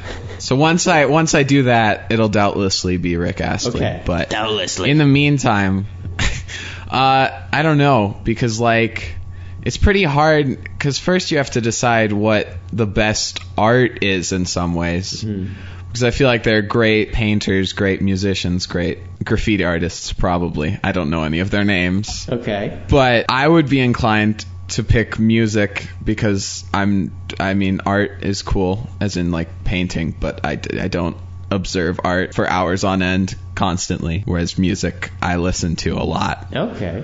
But as far as the best artist ever, it's pretty hard because, like, there's so many times and so many different genres and so many different people. It's pretty impossible for me. I feel like I couldn't ever say who the best artist ever is. Rick Astley. For me, my favorite artist, because I don't even know the majority of artists. No one knows the majority of artists. I'm rambling. Wow. But I really like John Foreman, who's the lead singer of Switchfoot. Okay. And the things he's done in Switchfoot, and then in his solo work, and in another band. He's just probably my favorite songwriter. Okay. So he would be my favorite. He's probably not the best ever. But I don't know. So for how long has he been your favorite? A few years. But I mean, I've only lived so many years. Just making sure this wasn't like I have a different favorite artist every single week, or... No, not quite. So what's your favorite song of his that he has written? I don't know. It's hard for me to pick favorite songs. I usually end up picking favorite, like, albums or projects. Oh. So you view songs more as part of the collective album rather than individual? Normally, yeah. Although there are, like, specific songs I like, but I'd rather listen to music in, like, a body of music. But he made 4 EPs that each had, like, 6 songs, and each song represented an hour of the day, so it's 24 hours. And all of those are super good because he has, like, Sunlight, Shadows, Darkness, and Dawn. I think Sunlight was my favorite, but I don't remember. It wasn't Dawn? No, it wasn't. I'm sorry, Dawn. She should listen to that EP, though. It's really good. I have no doubt. Okay. Yeah. I think that's absolutely fascinating because my style is always listening to one song. Right.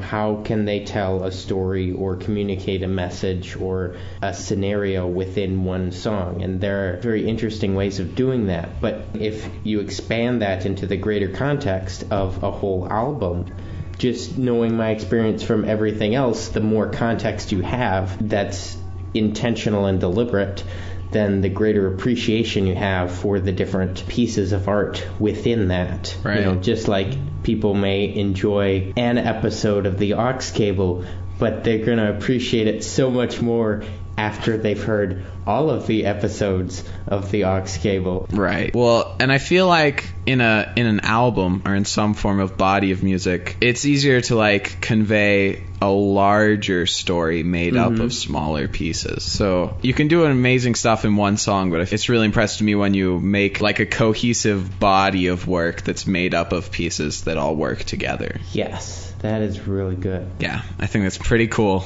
I think this is going to change the way I listen to music just a little bit. So, okay, that leads me to then ask, what is the best album that you'd recommend? Probably, like, my favorite album ever, just as, like, a cohesive album. And the thing that's, like, stuck with me the most through the most amount of my life is... It's by Reliant K, which is spelled like MMHMM. Yeah, that one. I think it's really cool because it's like, well, it's music I grew up with from really young because it's what my sister was into and stuff. But as an album, it pretty much just focuses on the idea of grace and, like, messing things up and how we can be forgiven and stuff. And it's in a really cool relatable way that I appreciate a lot. It's good to remember that we all make mistakes and can receive grace. Right, Jeff? Yeah. That's the only response I have after all of that. It's just And I'm sure we'll see a lot of in the comments for this episode.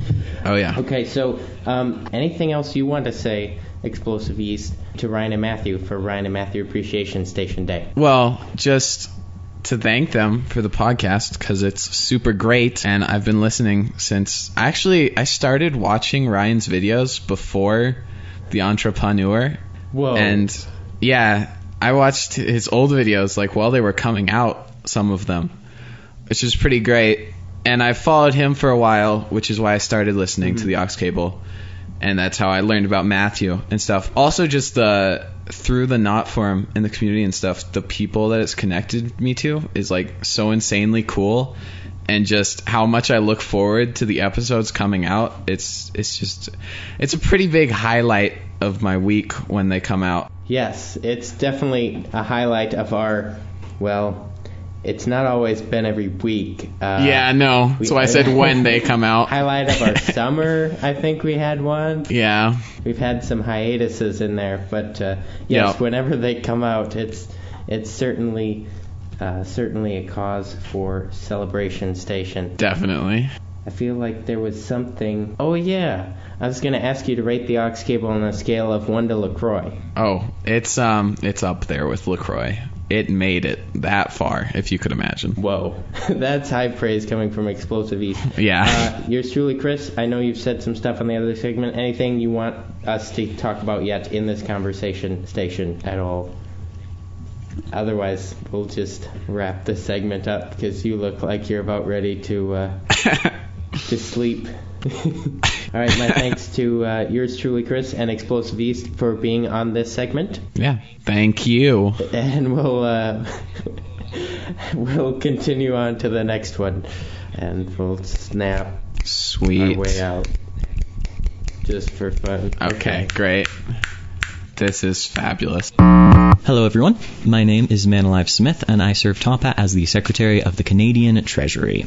That beautiful noise you hear behind me right now is the sound of the entropy of the universe winding backwards as clothing becomes more clean. If it bothers you, I'm sorry. I was also told to mention that my favorite cereal is generic Frosted Mini Wheats. I will eat the real kind if you buy them, but I buy generic. It's great.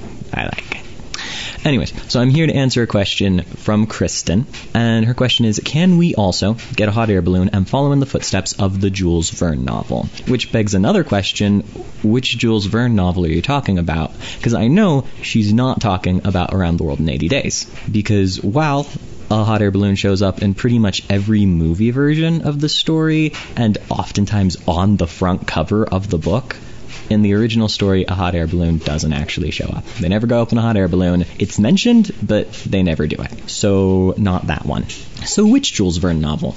He published 54 books in his series Les Voyages Extraordinaires. He had a publishing deal to do 2 books a year until the time of his death. By the time he died, he was 15 books ahead of schedule. So you could wait for like 7.5 years after he died and just keep reading books and not know he was dead. It'd be like waiting for light from the sun to stop coming after the sun's gone out. And you'd just be sitting and reading and all like, oh, he's dead? I feel bad now. I was just reading his books and hoping he'd write more. Because he died over 100 years ago, the good news for us is that most of his books are available for free online. 41 of them are available online via either Project Gutenberg or Wikisource, with a surprisingly large portion only available in French or Dutch, as I discovered. So what I did is I took an evening and I went through every book that he had that was available online and searched for the word balloon, or ballon if I was looking in the French or Dutch version, because the French and Dutch word for balloon is the same. It's just like balloon, but you drop an O, and there's no accents, which makes it super easy to search for. Anyways, out of the 54 books total, 41 online, 19 mention a balloon.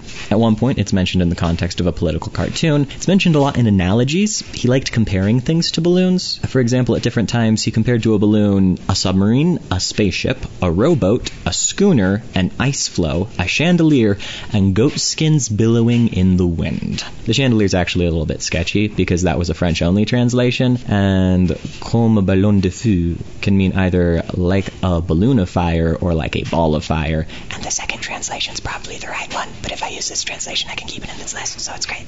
Anyways, out of these 19, only 5 of them actually have a balloon present. So what I'm going to do for you now is detail everything that Jules Verne ever did in one of his books with a balloon, and then say how we could do that ourselves. First up, his book 5 Semaines en Ballon, 5 Weeks in a Balloon, 1863, recounts a trip across Africa. It was actually the first book he ever wrote, taken by some explorers. They leave from Zanzibar in Tanzania. I've said that wrong more times than once. In Tanzania, I hope I said it right this time. Anyways, and they traveled to St. Louis in Senegal, I think, not the one in Missouri. So we could also visit Tanzania. It's not Tanzania. See? I keep doing it. Okay. It costs $550 per person for a day trip through African Serengeti safaris, which is just like a morning out. And we probably also want to own our balloon since we're going to destroy it by the end of this. So either we steal the balloon or we buy it, because stealing it seems a little unethical and like it'd be a really bad day for those poor African Serengeti safari people. Anyways, but buying a balloon would be expensive. It costs about 20 grand. It's also great for us because if it's a cross-Africa trip, we can visit Botswana. It's a 1,000-mile detour, but it is well worth it. So that's the first book. Next book, Master of the World, 1904. Briefly at the beginning, a balloon is used to check to see if a volcano is going to erupt. Fortunately for us, there are volcanoes right along the way. We don't have to take a detour or anything. The Rumoka volcano, for instance, along with a lot of other volcanoes, is right along the border of Rwanda and the Democratic Republic of the Congo. We can just stop in briefly, check that. Next book, Robert le Conqueror, 1886. Engage in air combat with a heavier-than-air craft in a hot air balloon. Heavier than aircraft, or in our terms, an airplane. So what we need to do is taunt an air force in the area enough that they would shoot us down, because that's how that ends in that book. I'm going to go with the Nigerian Air Force, not because I have anything against Nigeria, but they are on the way. So we'll taunt the Nigerian Air Force, they'll shoot us down, and then we can crash on a mysterious island. Next novel, 1874, 5 POWs during the Civil War crash land at sea and use the balloon for parts as they're trying to make their way and live on a mysterious island. We can get shot down by the Nigerian Air Force and hopefully land on Kumquat's Island, depending on where that exists geographically, which would be great. Bad news though, 5th novel, Hector Servadac, or Off on a Comet as it's known in English-speaking countries, 1877. In that book, some people jump from a comet to the Earth using a hot air balloon, which, from my limited scientific knowledge, I'm pretty sure isn't a thing. Yep. So I'm just gonna end, because strange noises are starting to happen behind me. It's like, where am I really? Am I existing in some weird steampunk reality? You don't know. You're just listening. Okay, it stopped. Anyways, I'll just end with this quote from Hector Servadac, 1877, from Jules Verne. "A balloon," he exclaimed, "out of the question. Balloons are exploded things. You hardly find them in novels. Balloon indeed." And, yep, that's all I have to say. Bye. All right, welcome to the next segment of the Aux Cable. We are going to be answering the question or debating on the pros and cons of Disney ruling the world in this segment. And before we do that, let's go around and introduce ourselves. So I'm here again. I'm Brooke AC, and I am the Secretary of State of Top Hat, and my favorite cereal is Cheerios. And I am Rebecca Longacre, and I am the official minstrel of Top Hat, and my favorite cereal is also Cheerios. Hi everyone, my name is Josh. I'm the supreme leader of something. And my favorite cereal is just any sort of granola. I love granola cereal. I'm Josiah the Carrot Stick. I'm chairman of the board of directors of Top Hat, and as mentioned in another segment, I don't eat cereal. I'm Mason M., and I am the Attorney General of Top Hat, and my favorite cereal is store brand Lucky Charms. Oh, sorry. Specifics. All right. Well, thank you everyone for being here, and I guess now we'll jump into the question. So, pros and cons of Disney ruling the world. When I think of Disney, I think of a lot of pros, but ruling the world sort of comes with a lot of responsibility. It's true. Well, my first thought when I thought about this question was, like, Disney could mean anybody from Disney, right? So it could be the bad guys or the good guys. So, like, who's ruling the world, right? That's what we gotta think about. Are we talking about Disney characters ruling the world or Disney as a company ruling the world? I thought Disney characters. That's why I wanted to answer this question.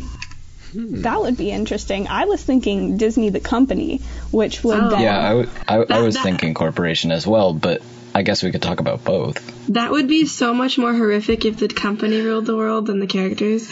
I'm just saying there is way more Would it, though? consequences. I mean, they're still ruling the world either way, and do we need that? No, probably not. One world government is always a little bit iffy. So... It's true. This is who would build the monorails territory. Who would build the theme parks? Hey, look, that's a great example of a free market, company coming in and building a really nice. That's basically their own little city down there. And true. I mean, it's run real nice. That's true. Low crime, basically no crime. Things are good down at Disney World. Disney World has succeeded in controlling a city, so should they rule the world? But, I mean, if you've been on the Small World ride, I mean, if it's going to be like that, no for me. Why so down on It's a Small World? That ride? I'm going to come across as the Disney apologist here. I think that's why I was asked to be on this segment. I was 8 when I went on that ride, and I cried because it scared me. The puppet's eyes were falling out. Nice. And, there was, all I could think about was, a Holocaust or something, and people were stuck in. Oh, my gosh. Oh, boy. It was a very scary situation. I won't stand by as people disrespect It's a Small World. I can't do it. Yeah, I'm sorry. I don't disrespect it. It frightened me as an 8-year-old girl. Well, on the topic of It's a Small World, one of the pros of Disney ruling the world was that every ocean would smell like Pirates of the Caribbean. So that's right. Yes, and we would have Johnny Depp's roaming the water. Would we have controlled piracy? Last time I was down at Disney World. Oh, sorry. There's a lot of people talking. I don't want to sound like I'm interrupting anybody. You're good. Okay. Probably just go ahead. Last time I was down at Disney World, I went on a tour and they talked about that smell of the rides, of the water rides, like Pirates of the Caribbean, and it's a chemical they use to keep the water clean. Really? Is it in Disney World or Disneyland? I think it's both. Ooh, I want to smell it. Yes, I'm coming from the Disneyland perspective because I was in California for probably 10 years, and I was basically raised at Disneyland. So I've never been to Disney World, but I've been to Disneyland probably 100 times. That's cool. Yeah, I've been to Disney World. I'm coming from the I've never been further south than Kentucky perspective, so... I'm coming from the I was just in Disney World last year, and I'm still proud of the fact that my best friend and I managed to hit all 4 parks in one day. Wow. That's impressive. That is quite a feat. I went to Disney World once when I was 8. It was a big Christmas trip, and then we're going to Disneyland in about a month here. And the kids don't even know. So, me and my sister know, but none of my little siblings know. And they think we're going to Texas. It's hilarious. That's exciting. So, we all have differing experiences, I guess, with Disney World, Disneyland, and not going at all. So, overall, our perception of Disney, I tend to think that it is run very well in the places that it takes up. And yeah, so expansion of that. One thing that I was thinking of when I think of Disney ruling the world is basically a giant Disney World. A literal Disney World. Basically. That's a great idea. Is that Disney economically World, viable, though? Guys. Would that mean that the entire world is the most magical place on Earth? And if the whole world is the most magical place on Earth, then none of it is. The countries are the parks. So it's like, I went to America Land today. Right. I'm in Canada Land today. It's like an Epcot. You have the different countries, but the countries are the parks. I went to Botswana Land. Yay. I went to Botswana Land. Every country just becomes a country land. So then would it actually be a realistic way to rule things? Because things would still be broken up into districts. Could there be a separate, smaller, I guess, regional government for breaking up the whole world into the separate lands? So we're talking like a really loose oligarchy with districts? Mickey Mouse? Yeah, no. I think it's a theocracy with Mickey Mouse as God. Oh yeah, well that would work too. To go back to the character idea. So yeah, that's what I was just gonna say. The character idea, I just keep coming back to that and thinking like it would be so weird because there would be Disney characters everywhere. Is Mickey or Oswald God? No. I think that Oswald would be like the Lucifer character who was thrown out from Disney World Heaven. Wait, what is this, Epic Mickey? I can just imagine Goofy in real life. That would be a sight for sore eyes. Oh no. It'd be interesting to say the least. Where would each of the characters go if everything's broken into a land? Would there be certain characters that live in certain lands because that's how it is in the park? But like if Disney characters came to life, what about Disney Pixar films? Would the Pixar film characters come to life with them, or? Yes. 100%. I say Pixar. Paradise Falls Land. I think of. I don't know. I still think of Pixar. I still think of Pixar as its own entity. But the Disney Pixar films, like I'm just thinking of Toy Story because if toys came to life, childhood dreams would be real. Coming to Disney World soon. Yes. That's exactly right, and I would love to help anybody plan a trip that would like to go see Toy Story Land this summer at Hollywood Studios in Walt Disney. Here's my card. So there's something you can do. I'll tell you another thing, too. I just want to really speak to this idea of Pixar being a part of this Disney world because I think that's beautiful. And it really extends things out even past Disney World into Disney World space, which is where you would find WALL-E.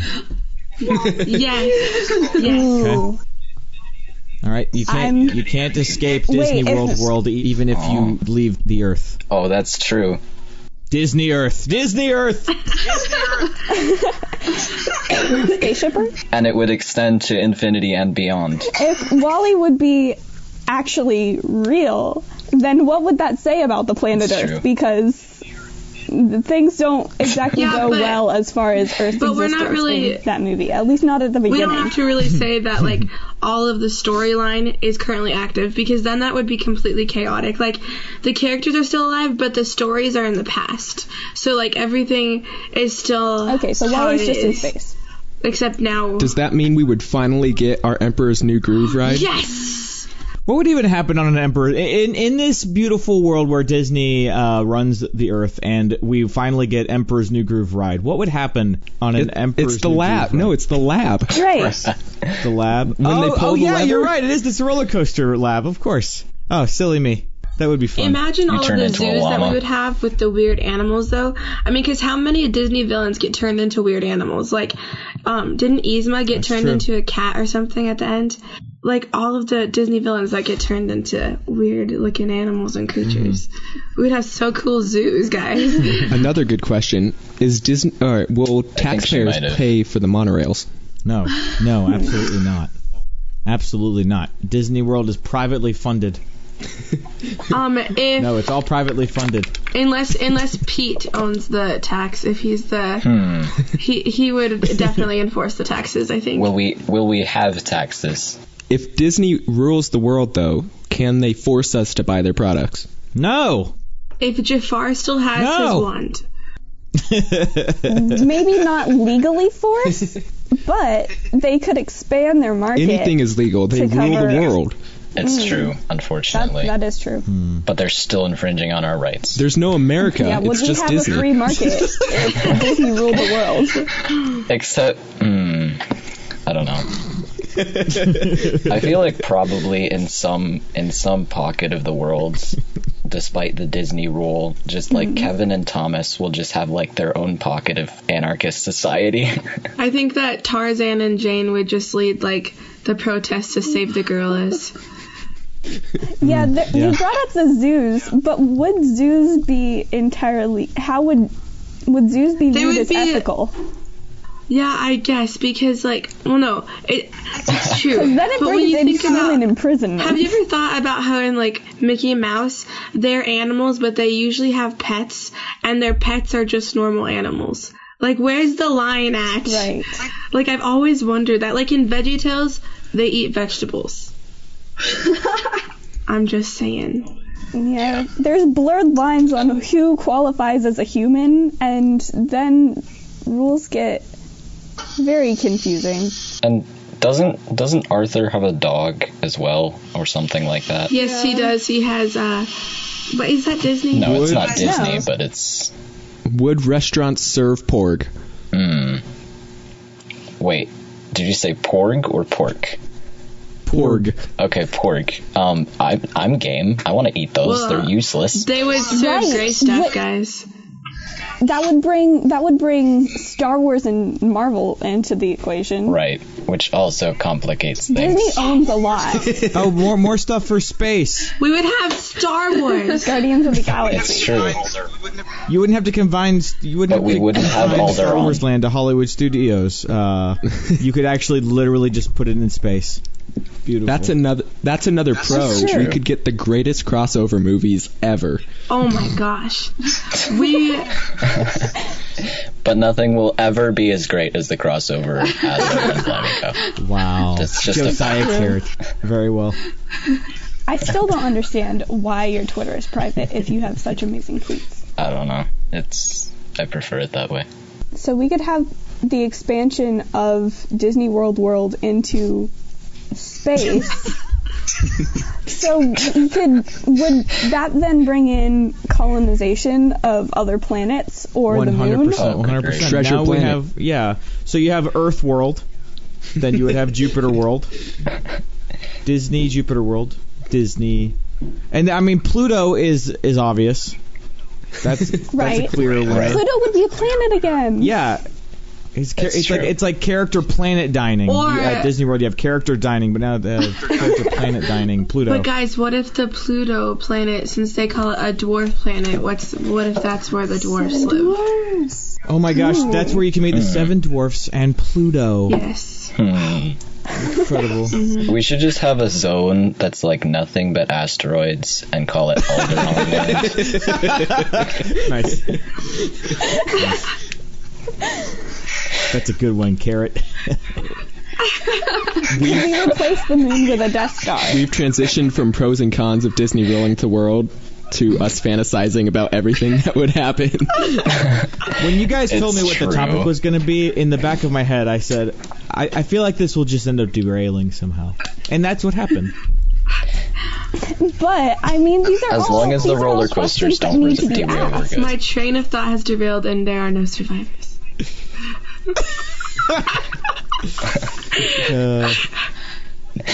Wait, but we can also derail that libertarian trolley thing, and then we don't run over anybody. Oh, good. Good. That's the ideal. Have you ever thought about the weird rules that Disney World has, though? Have you ever seen some of the signs at Disney World? They're like, do not drop your child off of this. And they don't make rules unless it's happened before, and you have to make the rules. So, that's the hard truth. I mean, when you see stupid rules, you just wonder who would do that. But you know it's happened. You say a belated prayer for that I dropped a candle and broke it, and now there's a sign at the store that says do not pick up the candles. I have another con. It would be that we would have to wait in line for everything. No, not if you have Fast Pass. You would have Fast Pass for everything in life. But if everybody had you can only have one a day. No, you get 3 at the day before. You get to plan 3 in advance, and then after you've used those 3, which you would use very strategically early in the day, then you get a rolling Fast Pass that you can use every time you hop in line for something new.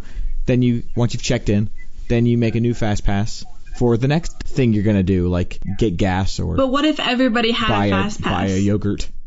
Right. Right. There everyone had would a be fast some pass? level of central planning here, because there would only be a certain number of fast passes that could be given out to any specific experience on Earth at a given time. But I think, Disney's done a good job working it out in their 40 square mile area. I think they could expand it out to worldwide and into space, all the way to Pluto. If Disney was a regular everyday basis, though, there's a couple of things. Like, would we watch Disney movies anymore, or would we just watch the characters? Or we would live them! Yes, or we would live the Disney movies.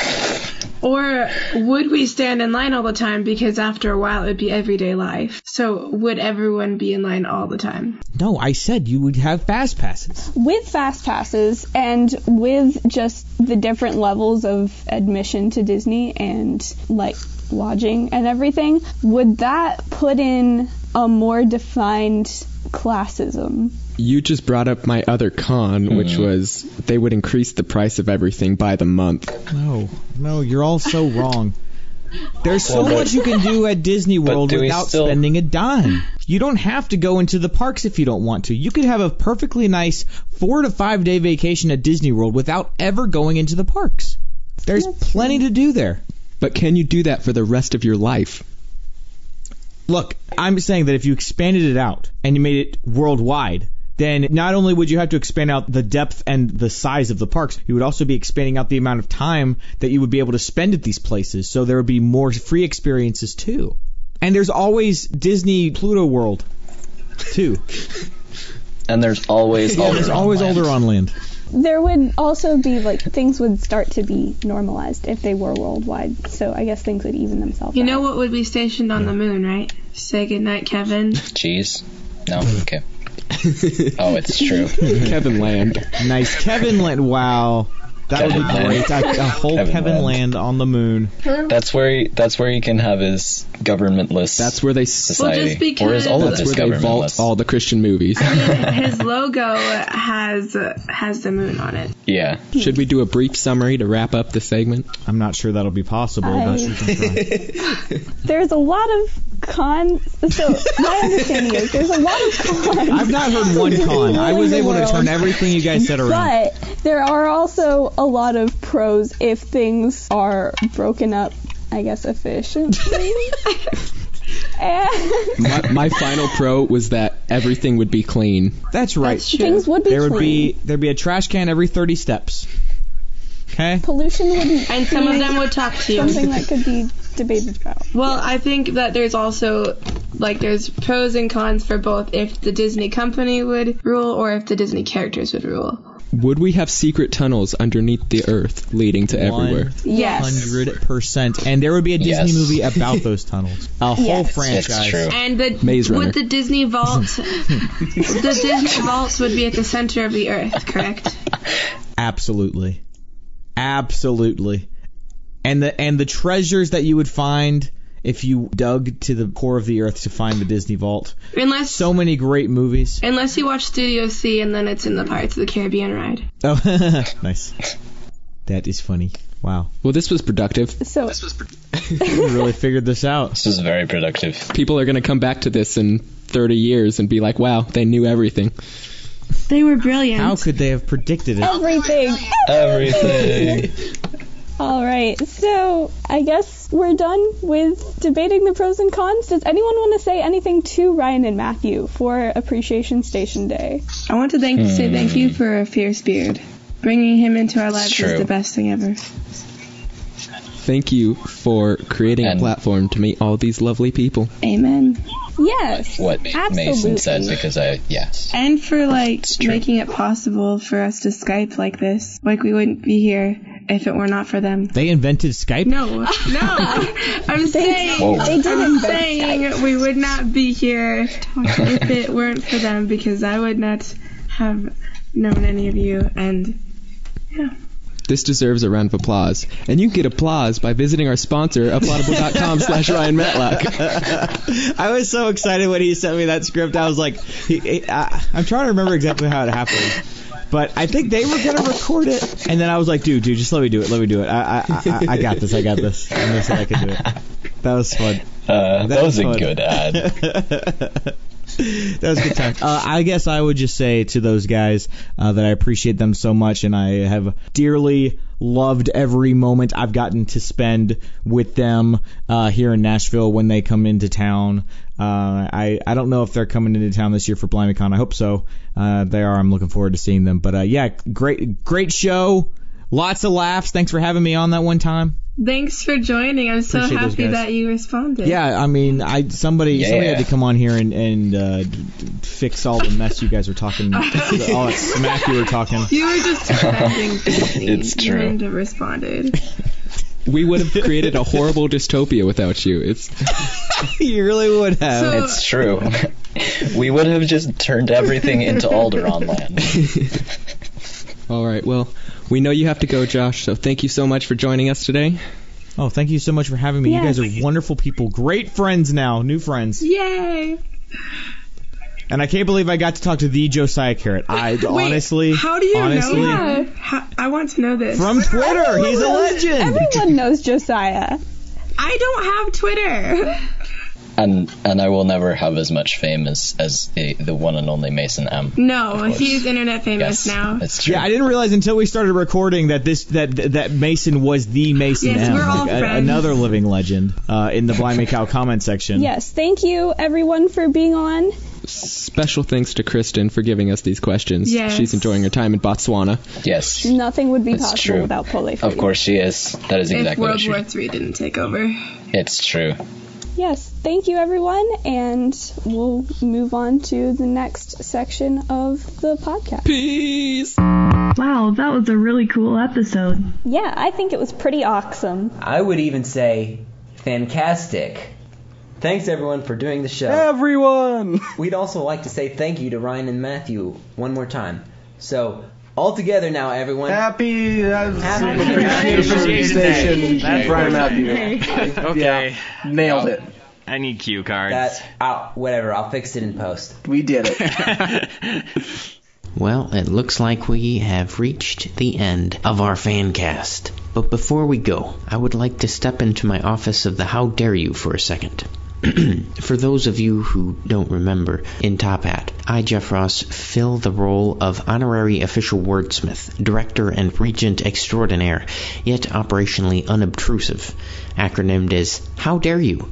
Part of my responsibility is to write speeches that Kristen, as president, can deliver to the faces when it is appropriate to do so. Now would be a great time for that, but Kristen is not here at the moment to deliver this speech. Therefore, it is time for what would Kristen would have said. Fellow faces, thank you so much for putting together this FanCast for Ryan and Matthew Appreciation Station Day. I am very pleased with the work that each and every one of you have put in to make this as amazing as possible. However, it is important to keep priorities straight on a day such as today. Therefore, I would like to read you a portion of Scripture in the Bible, Luke chapter 10, verses 17 through 21. The 72 returned with joy and said, Lord, even the demons submit to us in your name. He replied, I saw Satan fall like lightning from heaven. I have given you authority to trample on snakes and scorpions and overcome all the power of the enemy. Nothing will harm you. However, do not rejoice that the spirits submit to you, but rejoice that your names are written in heaven. At that time, Jesus, full of joy through the Holy Spirit, said, I praise you, Father, Lord of heaven and earth, because you have hidden these things from the wise and learned and revealed them to little children. Yes, Father, for this was your good pleasure. In Luke chapter 10, Jesus sent 72 disciples out to minister throughout Israel. When they came back from their mission, they were so excited at what they were able to do with God's help. And Jesus told them there's something even better for you to rejoice about. What's special about April 1st, 2018 is that it's not just Ryan and Matthew Appreciation Station Day, but it's also Resurrection Sunday. An opportunity for us to remember the final act of the saving work that Jesus did for us, that we might have hope and a future, that this world isn't the end. It's not a futile existence. Rather, we have the opportunity to believe in Jesus, to live for Him, to serve Him, and to make a difference for Him. This FanCast is awesome, fantastic, but as easy as it is to rejoice in making the best FanCast of all time, rejoice even more in what Jesus has done for you. Thank you. And that concludes what Kristen would have said. Now you can say of this FanCast, it's Christian, and it's Kristen. I mean, you could if she had actually said those things, but anyway, if you have questions about Jesus or anything else, you can email Ryan and Matthew at questions@auxcableshow.com because they thrive on questions. And if you would like to support them in the work they do making the aux cable, but you didn't get to participate in this FanCast, that's okay. They accept monetary donations at patreon.com/Ryan Matlock. If you donate enough every month, there is a reward for you to have your name mentioned on the aux cable. Here's a word from one of those patrons now. The Aux Cable, as always, is sponsored by Man Alive Smith and the American Goose, the Canada Goose's lesser-known second cousin.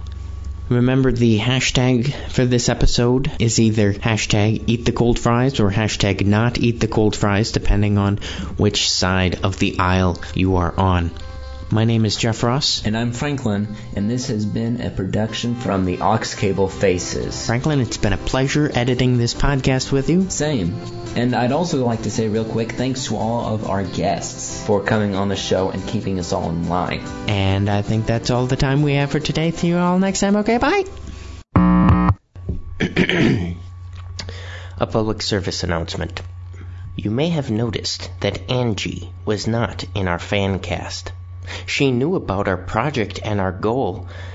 Alas, we sent her messages, but she did not follow suit. Therefore, she gets only one line in this podcast. I am Groot. Thank you. What do you think? I think I did a really good job impersonating yours truly, Chris. I don't think I made a single Chris-steak. Except for maybe that one. Say goodnight, Kevin. Good night. And the first shall be last.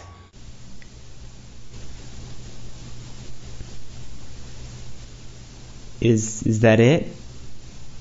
Wow. Considering how many times it was mentioned, I can't believe we didn't get